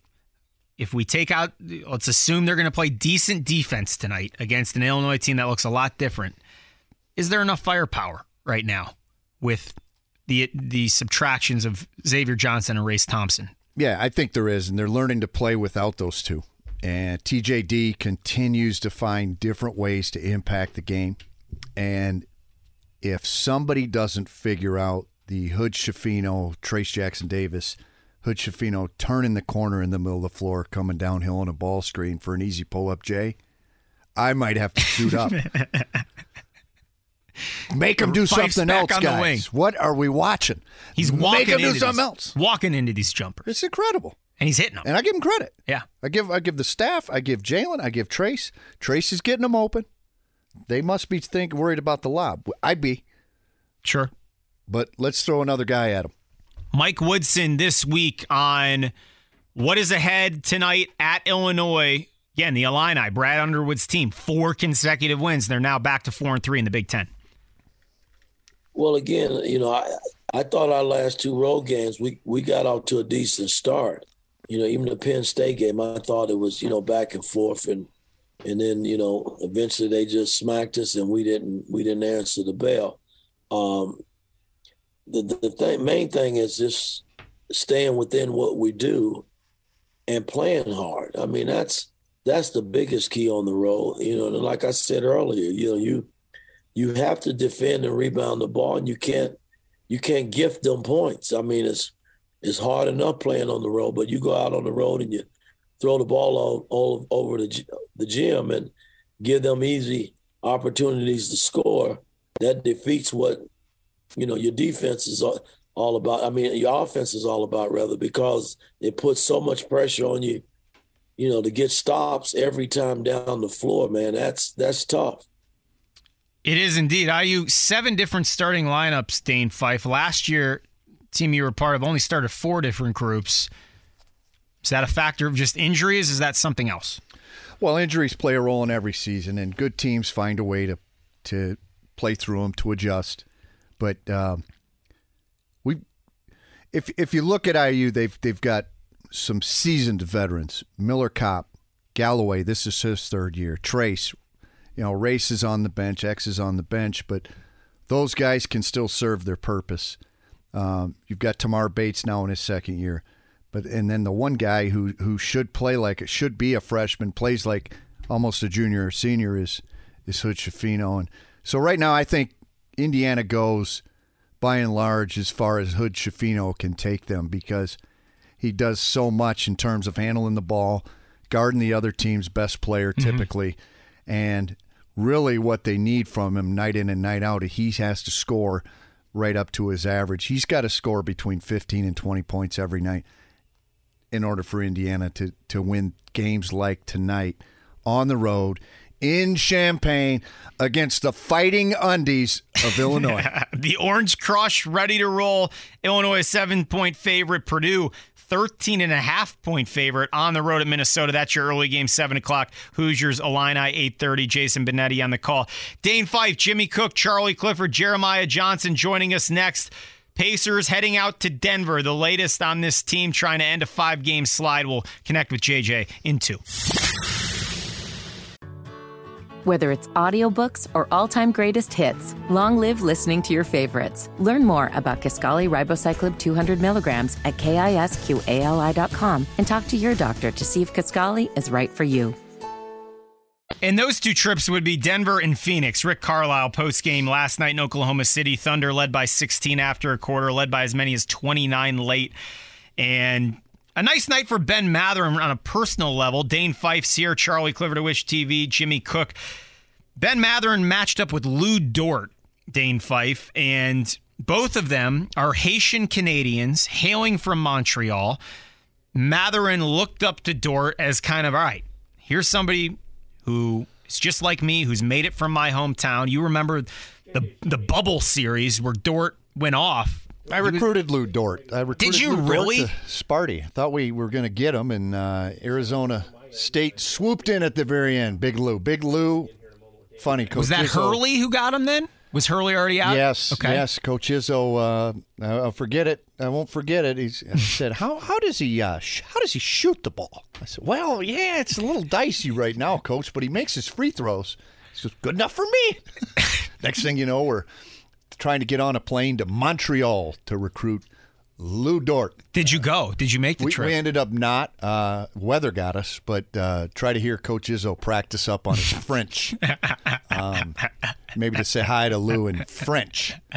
I got to open with something that's going to connect with them. Lou Dort and Ben Mathurin. Mathurin said above everybody else, who is he looking forward to playing most? It was Lou Dort. And that's a great way to tip off our conversation this afternoon inside the DriveHubler.com studios on the MowerShop.com hotline with Jeremiah Johnson, Pacers, Bally Sports Indiana pregame and postgame host. Jeremiah Johnson, where on earth are you this afternoon? Have you arrived in Denver or are you in transit? We are in Denver. There's snow on the ground. I'm looking out my hotel window, and there's a couple sitting in a hot tub. So I'm not sure how smart they are, but as long as they're below water, I guess they're okay. That's hot. That's hot, JJ. That's hot. There's a lot of snow here yesterday, but it's okay today. We landed just fine, and we're now in the Mile High City.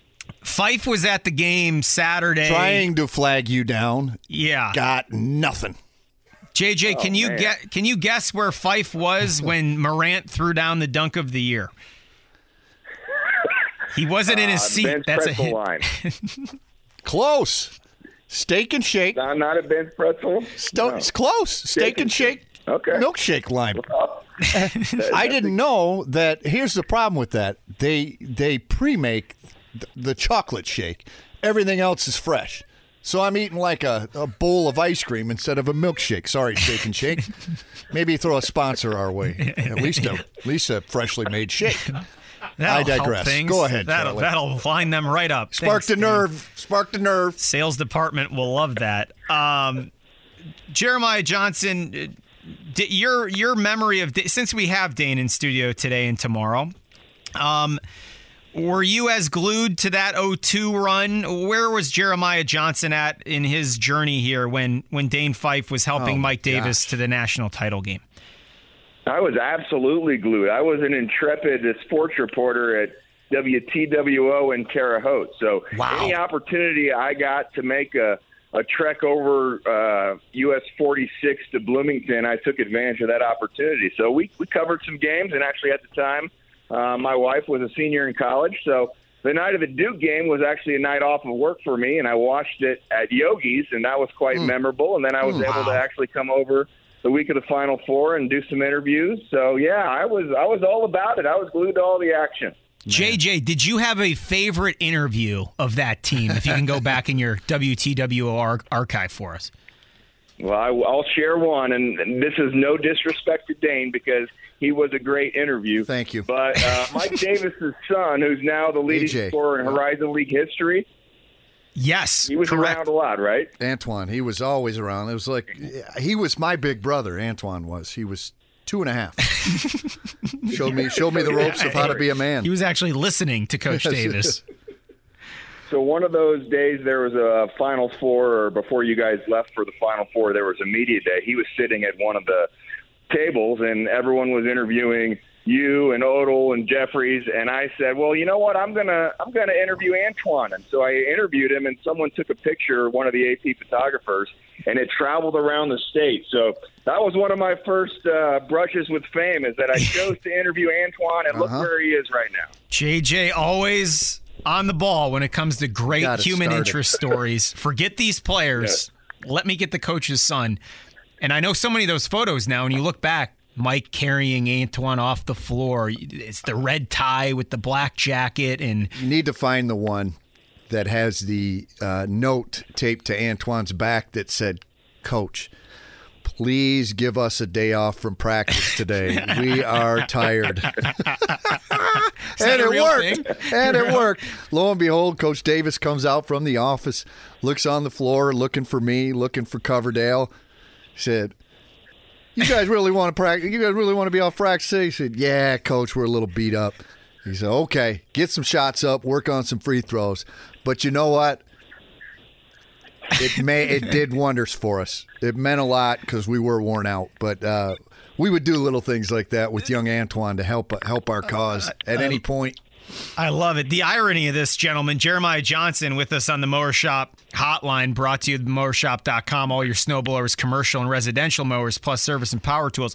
Antoine Davis shows up Saturday afternoon with Detroit, playing IUPUI, 18 points away from moving into second place on the NCAA's all-time scoring list. He will only chase Pistol Pete Maravich, likely after Saturday afternoon. And JJ, it's in Indianapolis of all places. What do you think about that? Yeah, that's pretty cool. It does make us feel a little bit old, I'm thinking, though, right, Dane, when you hear those things and see those things? JJ, when you find that picture, you need to have it printed onto a T-shirt. Yes. You and Antoine. I'm going to that game. Interview. Good. Huh? Yeah. No. Hey, sorry, JJ, go ahead. No, you're good. I was going to say, with Dane's practice story of, gosh, Coach, we just need a day off. What is the feel right now? We've all watched the last 5 games. Any team in the NBA without its star is going to struggle. It feels like maybe this was a little worse than some Pacer fans expected. What's the pulse of, just from a stamina standpoint? This has been a bit of a grueling stretch.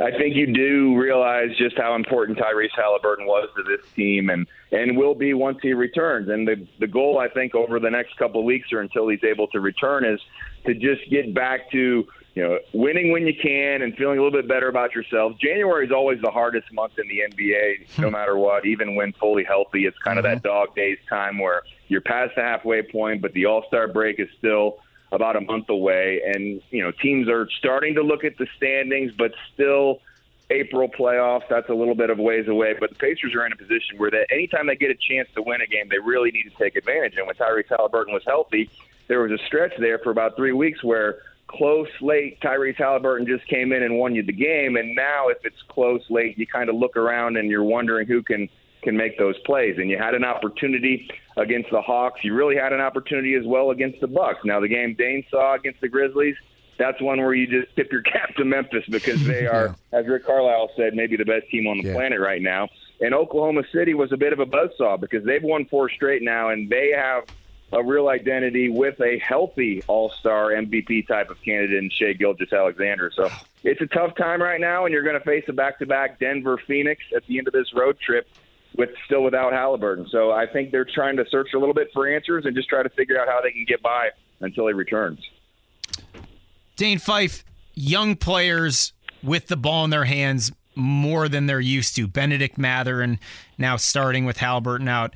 Andrew Nembhard, the former Gonzaga star, played off ball. Now he's on ball.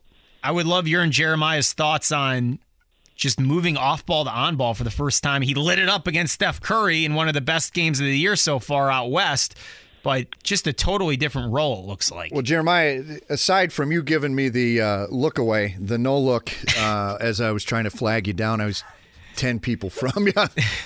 I was so impressed just talking about the Grizzlies. He had a job to do, Dane. He was working. I know, and I was upset about my milkshake. But listen, I thought that the dudes that keep coming off the bench for the Grizzlies, Jaren Jackson's, Xavier Tillman, they got Clark.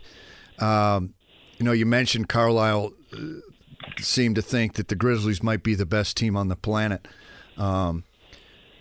And then talking about the young guys having to handle the ball with Nembhard going against a team like the Grizzlies, who literally, I use the word dudes because they just keep bringing players, athletes off the bench. Jeremiah, do you get the sense that, yes, January is very hard. I thought that was a great point. But do you get the sense that, the Pacers are watching a team like the Grizzlies and they're kind of comparing themselves?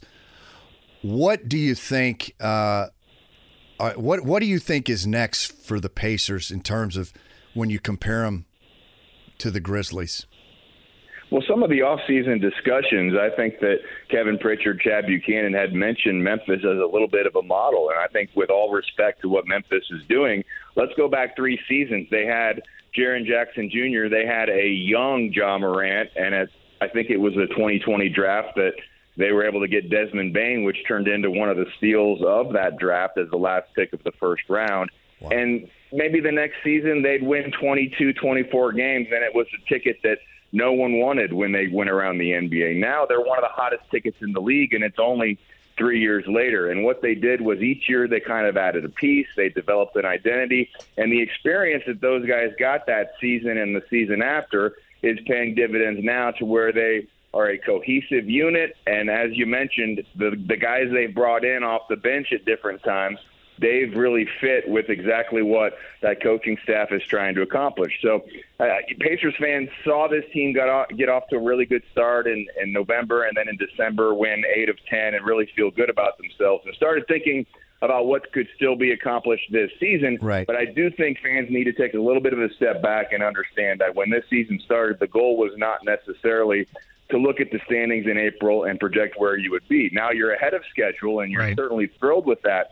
But now you're realizing without Tyrese Halliburton, there still are some holes in the roster. Yeah. There still is some things that can be accomplished from a team-building perspective. And so I understand fans can get frustrated during a 5-game losing streak. That's never fun. But do look at what Memphis did and think about, okay, where can this team be when Halliburton, Nembhard, Mathurin have a year or two of experience playing together, and they're not eyes wide open in some of these areas. I think Tyrese Halliburton is perfectly content in any situation, and I don't think Benedict Mathurin is going to back down from anybody. But, Andrew Nembhard, to Charlie's original point, he played a lot of point guard at Gonzaga, but he got in the starting lineup this year because of what he could do defensively. Now you're going into these games with a second-round pick, and you're asking him in 1 week to guard Trae Young, guard Ja Morant, guard Shai Gilgeous-Alexander, and, also be the primary ball handler and distributor on offense. It's a lot to ask from a rookie, but this experience will help him a year or two down the road. I know seniority's probably sometimes in play. Andrew Nembhard should be first in line for the ice bath postgame because of the names Jeremiah Johnson just rattled off here. It's a great point to point out, okay, maybe you're a little frustrated with how he scored the ball. Think about the defensive assignments. JJ, this team is playing without its best player. Again, Jeremiah Johnson here, kind enough to join us in Denver tomorrow night. Nuggets, Pacers, Jokic and co. 32-13, best start in franchise history. Who are some of the pieces on the coaching staff behind the scenes that you believe deserve some shine in the spotlight? This thing has come together well. Assuming Tyrese Halliburton comes back in a week or so, there's nothing to say that this is going to be an elongated stretch of continual struggles. Who would you like to single out on Rick Carlisle's coaching staff?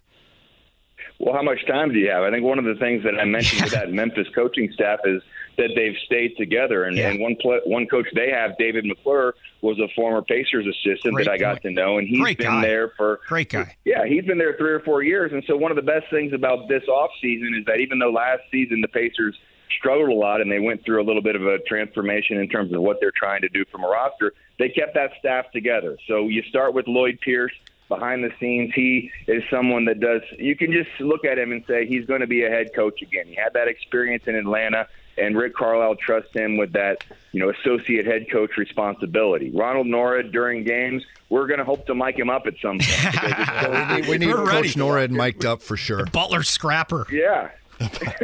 I mean, and they're trying at times to change some defenses. They want to do – they want to be able to excel at their base defense, but when he's changing defenses and he's yelling out assignments and switches, it's fun to watch. And so I enjoyed covering Ronald Nora just like I enjoyed covering Dane Fife, and now it's fun to see him in this level. And then Jenny Busick, I caught myself on Monday's game when T.J. McConnell had 25 points in the first half and 4 for 4 from outside the arc. Every time he made a shot, I looked at Jenny, and she kind of had a little bit of a sparkle in her eye and a smile, because she's been someone that has been trying over the last couple of years to get him that confidence.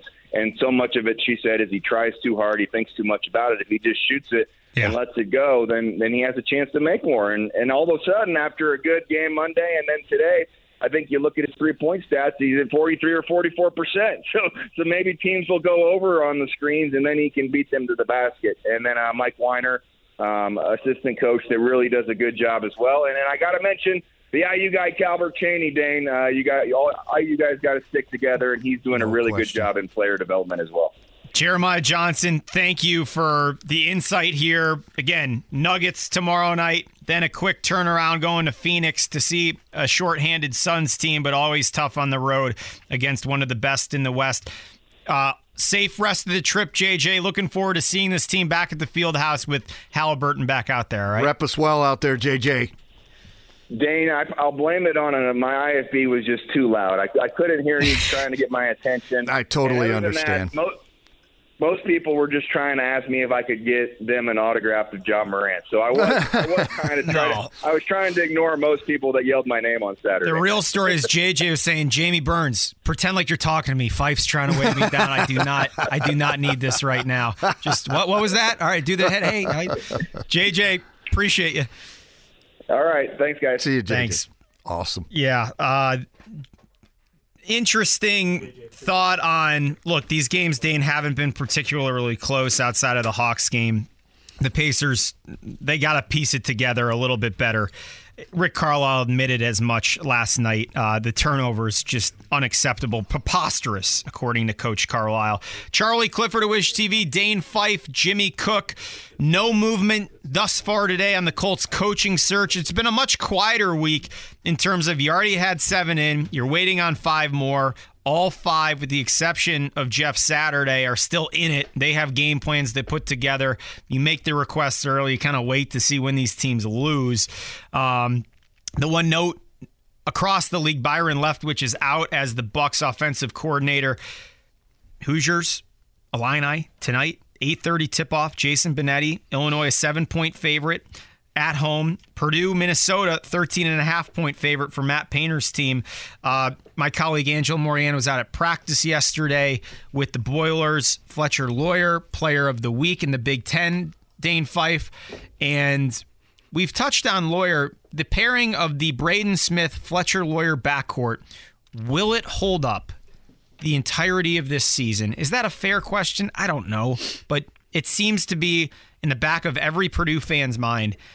Is this too good to be true with these freshmen who have stepped in here and have looked anything but freshmen through 17 games?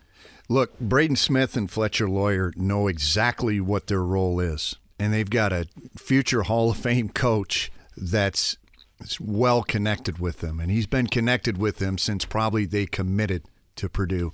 What I see there is I see two leaders right now in Purdue uniform that are going to lead for years to come. And I think without question, this is a Purdue team that can go all the way. Now, whether that happens or not remains to be seen, of course. And I don't want to put that on Purdue because it's not fair at this point. And it's not fair for me to make that call because I don't know. I don't feel like they're there yet. But if they stay healthy and they continue to hone their offense, you're going to have a team that can play on both sides of the ball at an elite level and put themselves in position to win a national championship. You forecasted this. Jimmy Cook, I got a text from Dane Fife long before Purdue's season opener even. And you saw something. What did you see early on that made you believe? Because this team was unranked. Matt Painter said it yesterday. It's been fun this year because there were no expectations. There was no chatter. But we knew what was put in this summer. And we saw what was coming. He is not surprised. But he has enjoyed, unlike last year with the return of Jaden Ivey, he's automatically a National Player of the Year in the conversation. They're automatically picked at the top of the conference. It's been a tale of two stories here. Yeah. Well, being a 10-year guy for Coach Izzo, we had a player by the name of Miles Bridges, so one and done, potential. We had a player by the name of Jaren Jackson, potential one and done.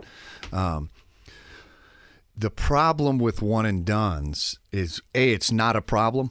It's, one, the pressure you put on yourself as a coach is difficult in and of itself when you're trying to coach a team.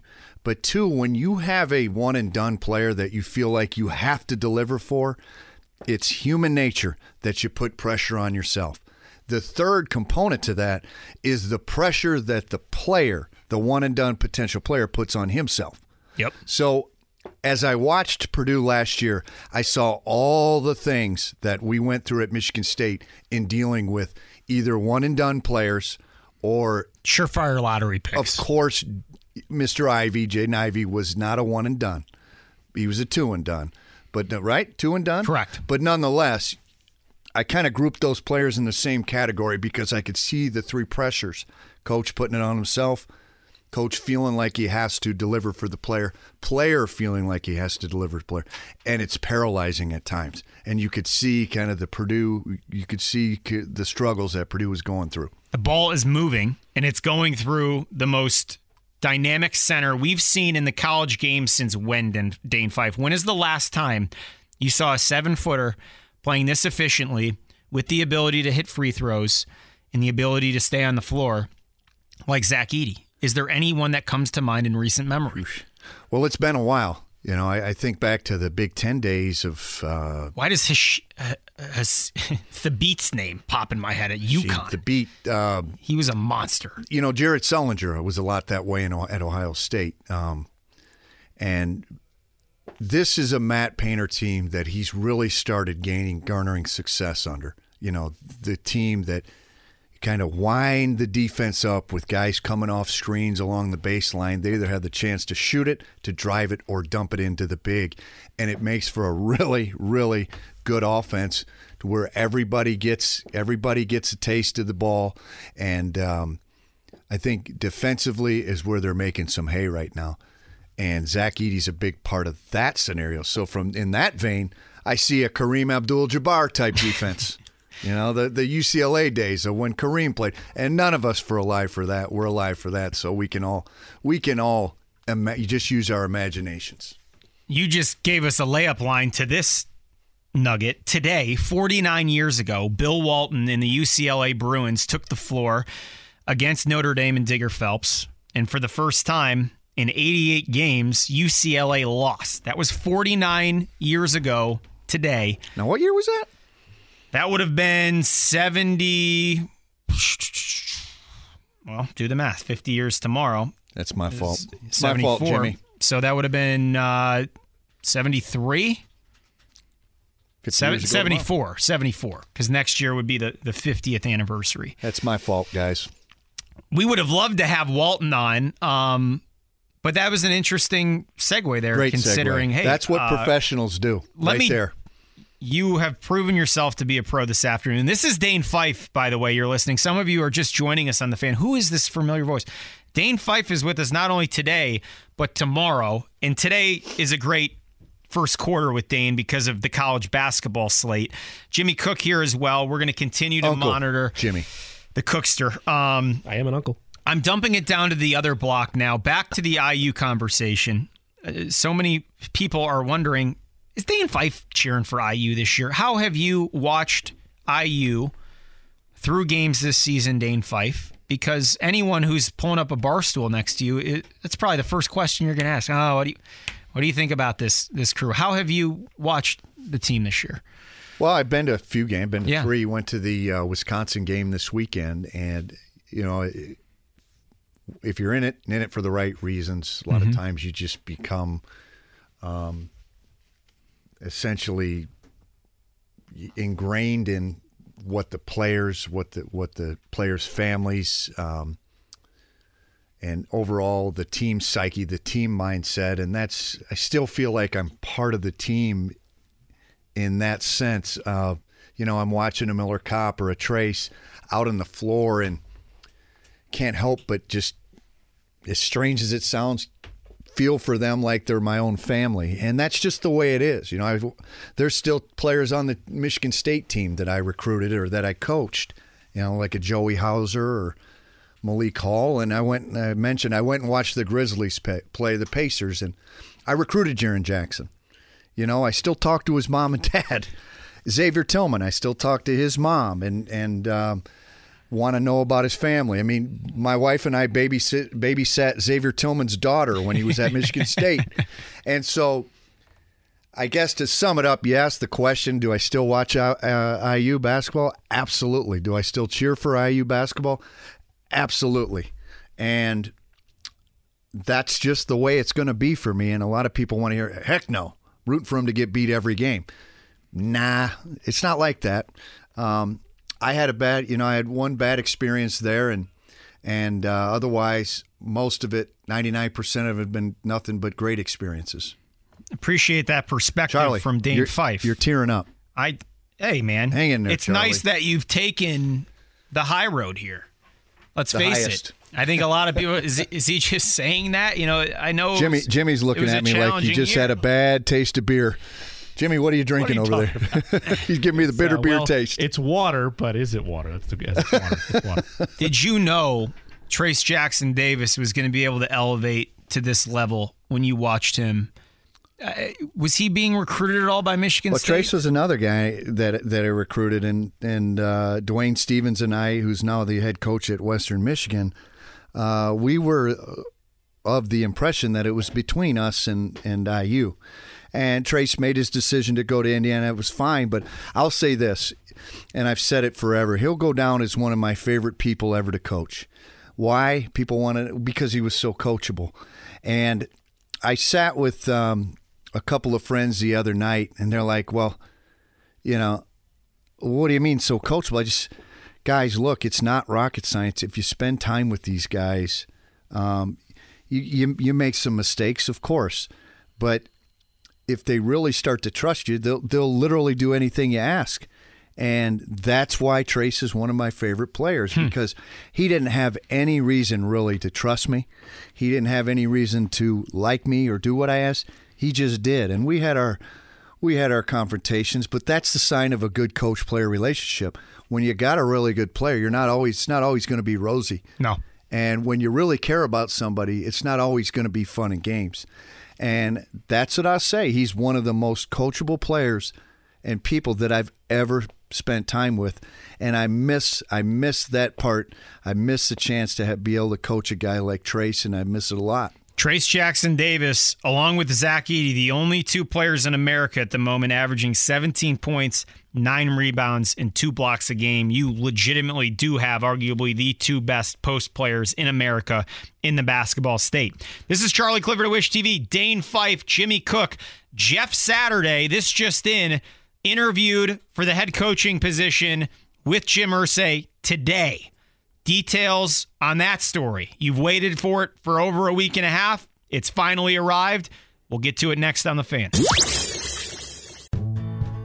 Life is so much more than a diagnosis. It's about sharing time with those you love, hanging with friends who lift you up, and experiencing all those moments that bring you joy.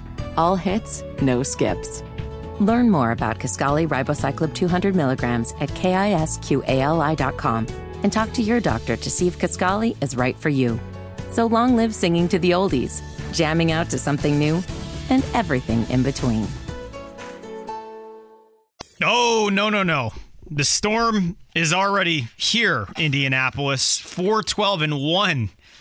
The calm before the storm came and went long ago for the Indianapolis Colts, and now a major development in the search for the next permanent head coach.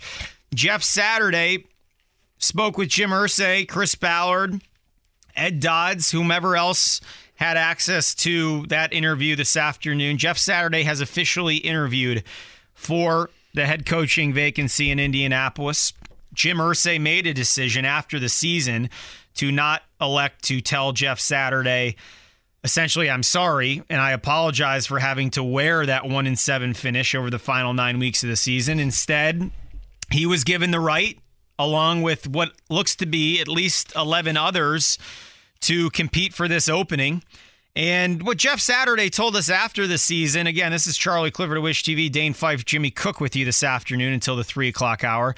Jeff Saturday made it very clear he didn't feel like the interim portion gave him a proper shake at changing the culture and implementing his inner workings, essentially, for this franchise.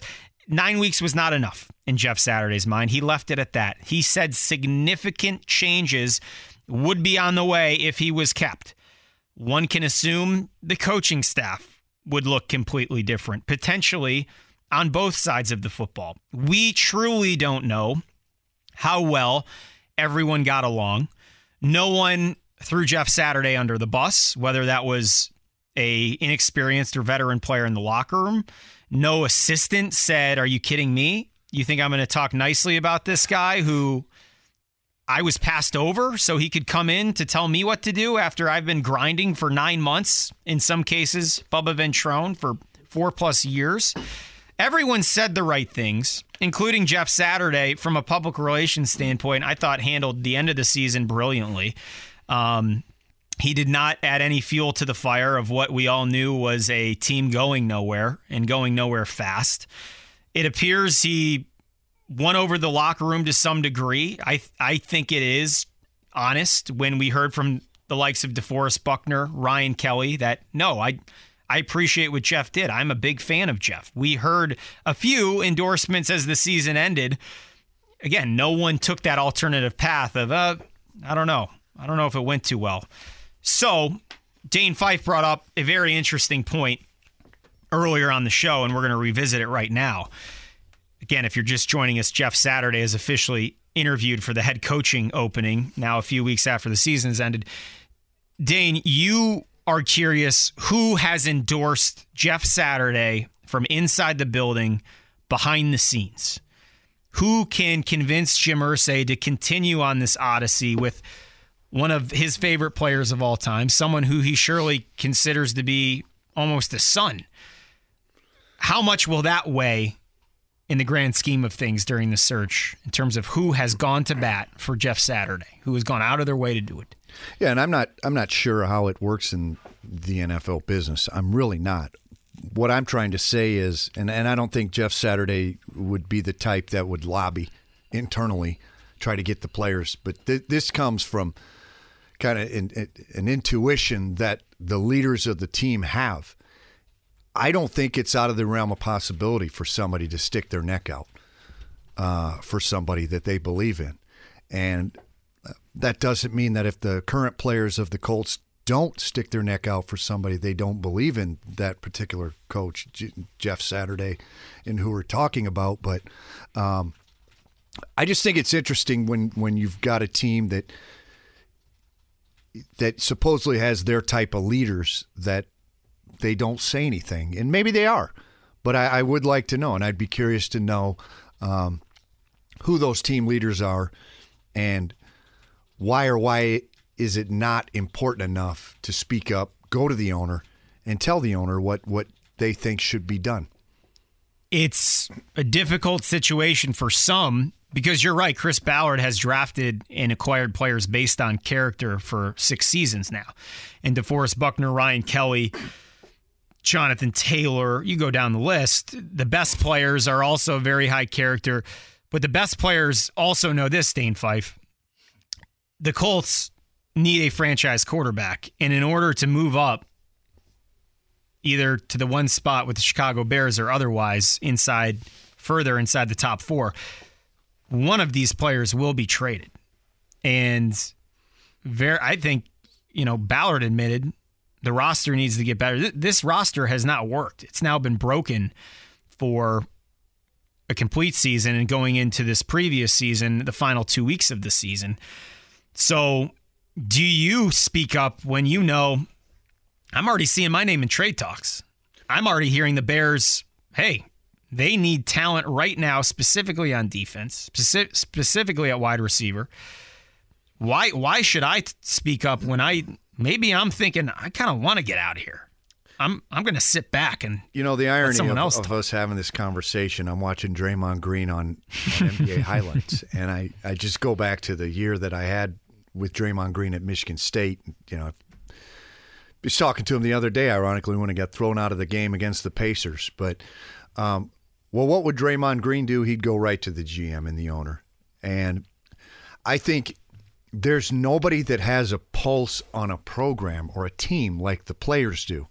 And the common thought as you if you're an NFL player, you navigate this business world is you got to bet on yourself. So unless you know you're getting traded, it's almost to me, if I'm an NFL player and I'm a leader of the program or I have a pulse on the team, I'm going to the leaders of the program to make sure that we're getting the right guy. They also, the players know, don't think that the Miami Dolphins don't talk to the Colts and the Colts don't talk to the Jaguars and the Jaguars don't talk to the Lions. They know who the coaches are. They know who the talent is in the league. Not a mystery. They know the kind of potential coach that has the ability to make or break a team. Why keep your mouth shut? Yeah. Why not? Everybody win. Everybody eats if you get the right guy. You listen to these coaches say that stuff all the time.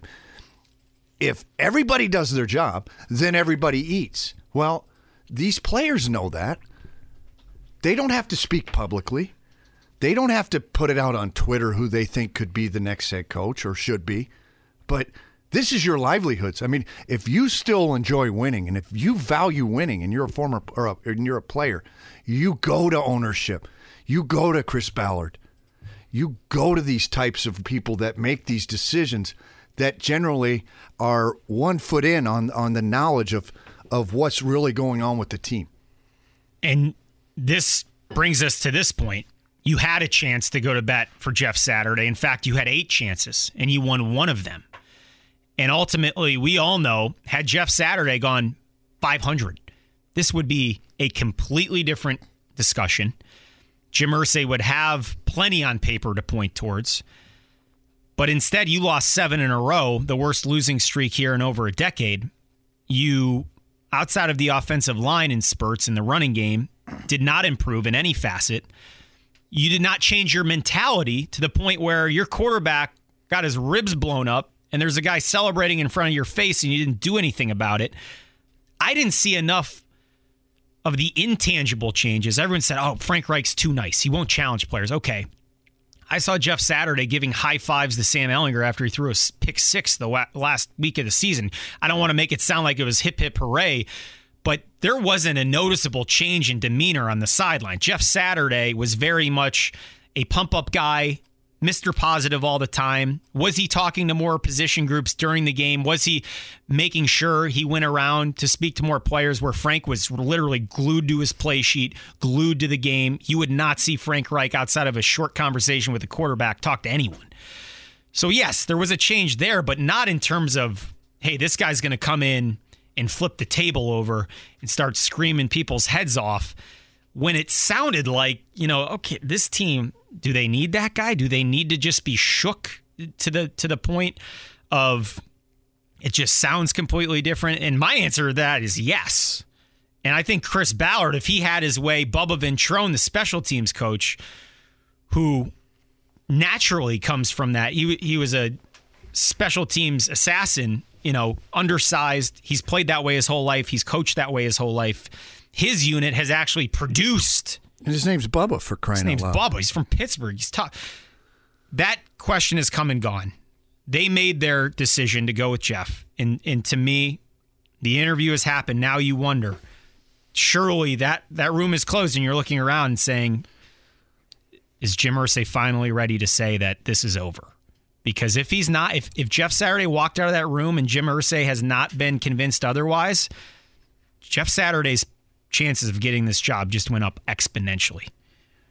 Yeah, it's a tough scenario because if they hire Coach Saturday, the mistake they'll have made is open it up to interviews.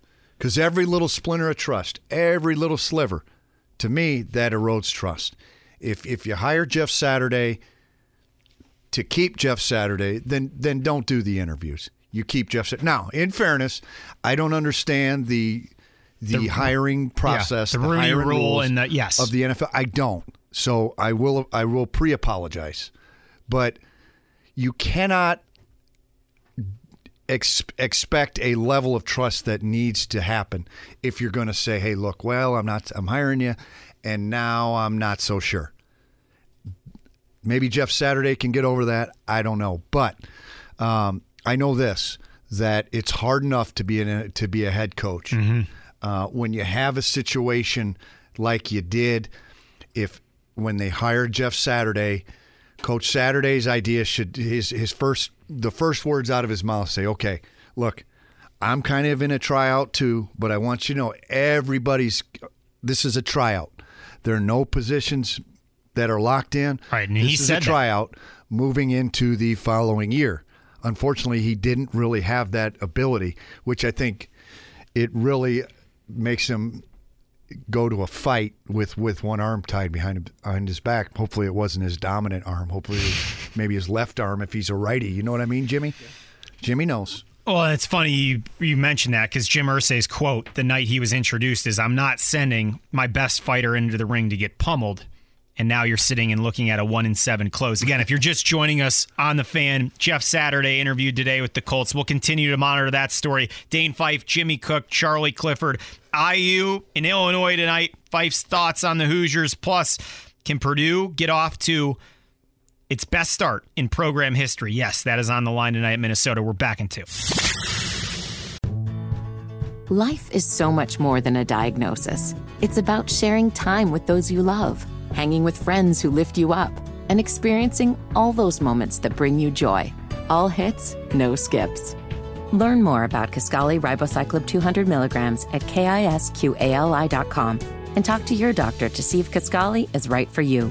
So long live singing to the oldies, jamming out to something new, and everything in between. The song that will forever be tied to the Chicago Cubs running out onto the field at the most glorious place to watch baseball on this planet.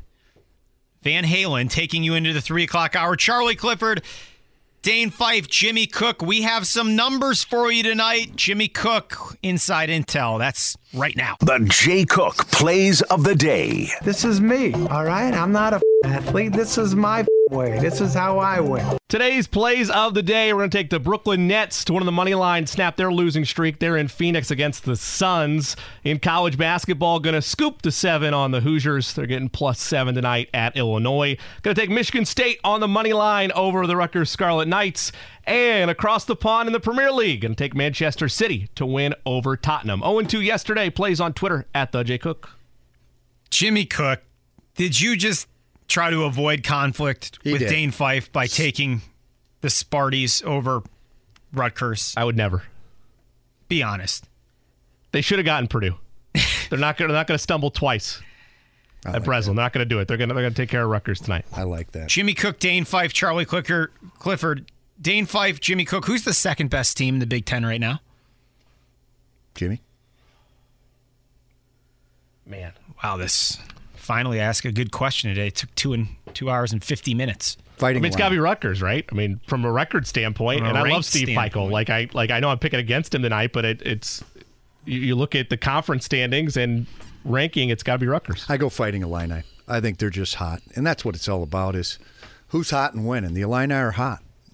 7-point favorite for the Illinois Fighting squad. Undies. Fighting Undies. Brad Underwood, Fighting Undies.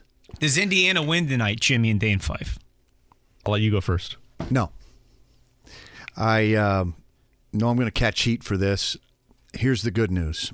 I feel like Indiana is going to come on in a hurry, but I don't think this is a game that they can get done tonight simply because Illinois is really hot. They're playing well, and I think it's a tough environment for Indiana to go into at this point. But I will say, Indiana fans, fellow Hoosiers, as Don Fisher would say, we are coming. The Hoosiers are coming on, and they're coming on in a major fashion post-Illinois game. Dane Fife weighs in. Jimmy Cook, your thoughts? The Hoosiers haven't beaten Illinois since 2019 in the regular season. I had my doubts about the consistence level of Wisconsin, but the fact that they beat them down made me get back on the reassurance train of, okay, IU is going to turn this around, and this is going to be a nice season. Maybe not where they were projected to be. I do agree with Dane, though. Brad Underwood's group's always ready to go. It's a very talented roster. It's a tough place to play. I think Jimmy's it's close. I there. have them covering, but I'm going to go ahead and I'm gonna say Illinois ultimately wins. Illinois wins. Okay, Jimmy. Fighting Undies.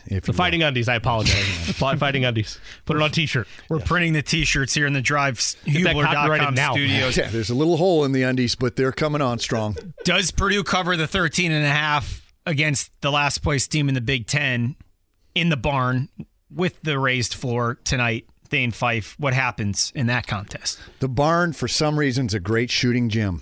Well, I got news for you. Purdue's a great shooting team.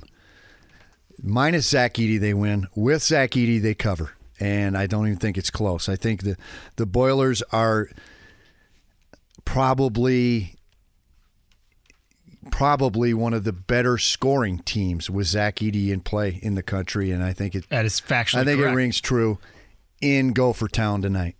Rebounding margin, free throw margin, Matt Painter's team, the number 1 ranked team in America in both departments. Jimmy Cook, does Purdue cover? Yeah, they do cover. That's all we need to know. In the essence of brevity, I'm just going to go, yes, they do cover. Jeff Saturday is officially interviewed for the Colts head coaching vacancy. That is the news this afternoon in Indianapolis. It appears Jim Irsay allowed Saturday to take a few weeks, get his plan together, and now he has given that plan to Chris Ballard and Jim Irsay. We'll continue to monitor the interviews this week. But again, those that have been requested to speak with Colts brass still playing on Saturday and Sunday. So that's why it's been a bit of a quiet week. But hey, maybe this was the week Saturday convinced Irsay. Again, he has to convince one person that he needs more time. And walking out of that interview, was Jim Irsay swayed to the point where he knows Jeff deserves it in his mind, or he doesn't? I think Jim Irsay probably knows right now what he's going to do in terms of, is Jeff Saturday going to stay on, or do you go look at the other pool of 12 so far to interview? Dane Fife, it's been a blast up here. Best of luck with the huge contest tonight. This takes precedent over Purdue and IU. What's going on in your neck of the woods tonight? Well, we've got the Jackson Creek Jaguars going against the Columbus North. I don't even know their nickname, and I don't want to know. Storied rivalry between the two. But we got Quinley Fife, number 43, 7th grade girls, Jackson Creek Jaguars, averaging a double-double. She's going to bring the heat tonight along with her teammates. I'll be there. Look out, referees. And you know what? Look out, Illinois Fighting Illini. The Hoosiers are coming. Although I didn't pick them to win, I'll be wearing my candy stripes. Let's go, Hoosiers. Let's go, Jaguars. Let's get those dubs. Let's go, Dane Fife. He's back tomorrow. Charlie Clifford also returning with you. Jimmy Cook will be here as well. We'll have reaction to Purdue's contest in Minnesota. Also, as we've mentioned, IU-Illinois tonight. Pacers get the Nuggets tomorrow. And now we wait and see if there is more news to come out of what exactly Jeff Saturday said to Jim Irsay and Chris Ballard today. Saturday gets his crack at it, and we'll be back at it tomorrow. Charlie, Clifford, and Dane Fife. It has been an absolute blast. Jimmy Cook, thanks for piecing all the sound together. And to whoever that gentleman was in Boone, North Carolina, speeding on your tractor at 20 miles an hour for an hour as the police chased you, tried to shoot out your tires. You got off your tractor, you got tased. We hope you're having a better day than you did yesterday. You have about 54 seconds. Oh. You did not answer our questions, or the questions you posed to us about tonight's games. Are you taking the Hoosiers or are you taking Illinois? And does Purdue win and cover?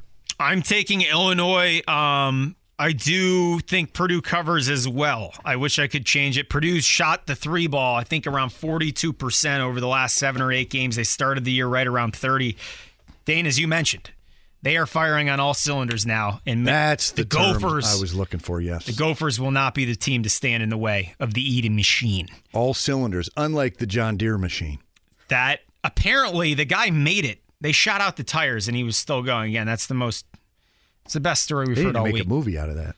I think we Days have of the Thunder. 2 directors right here. Jimmy's the producer. John Derek Thomas. Jam V, The Ride starts at 3. He's in 2 minutes.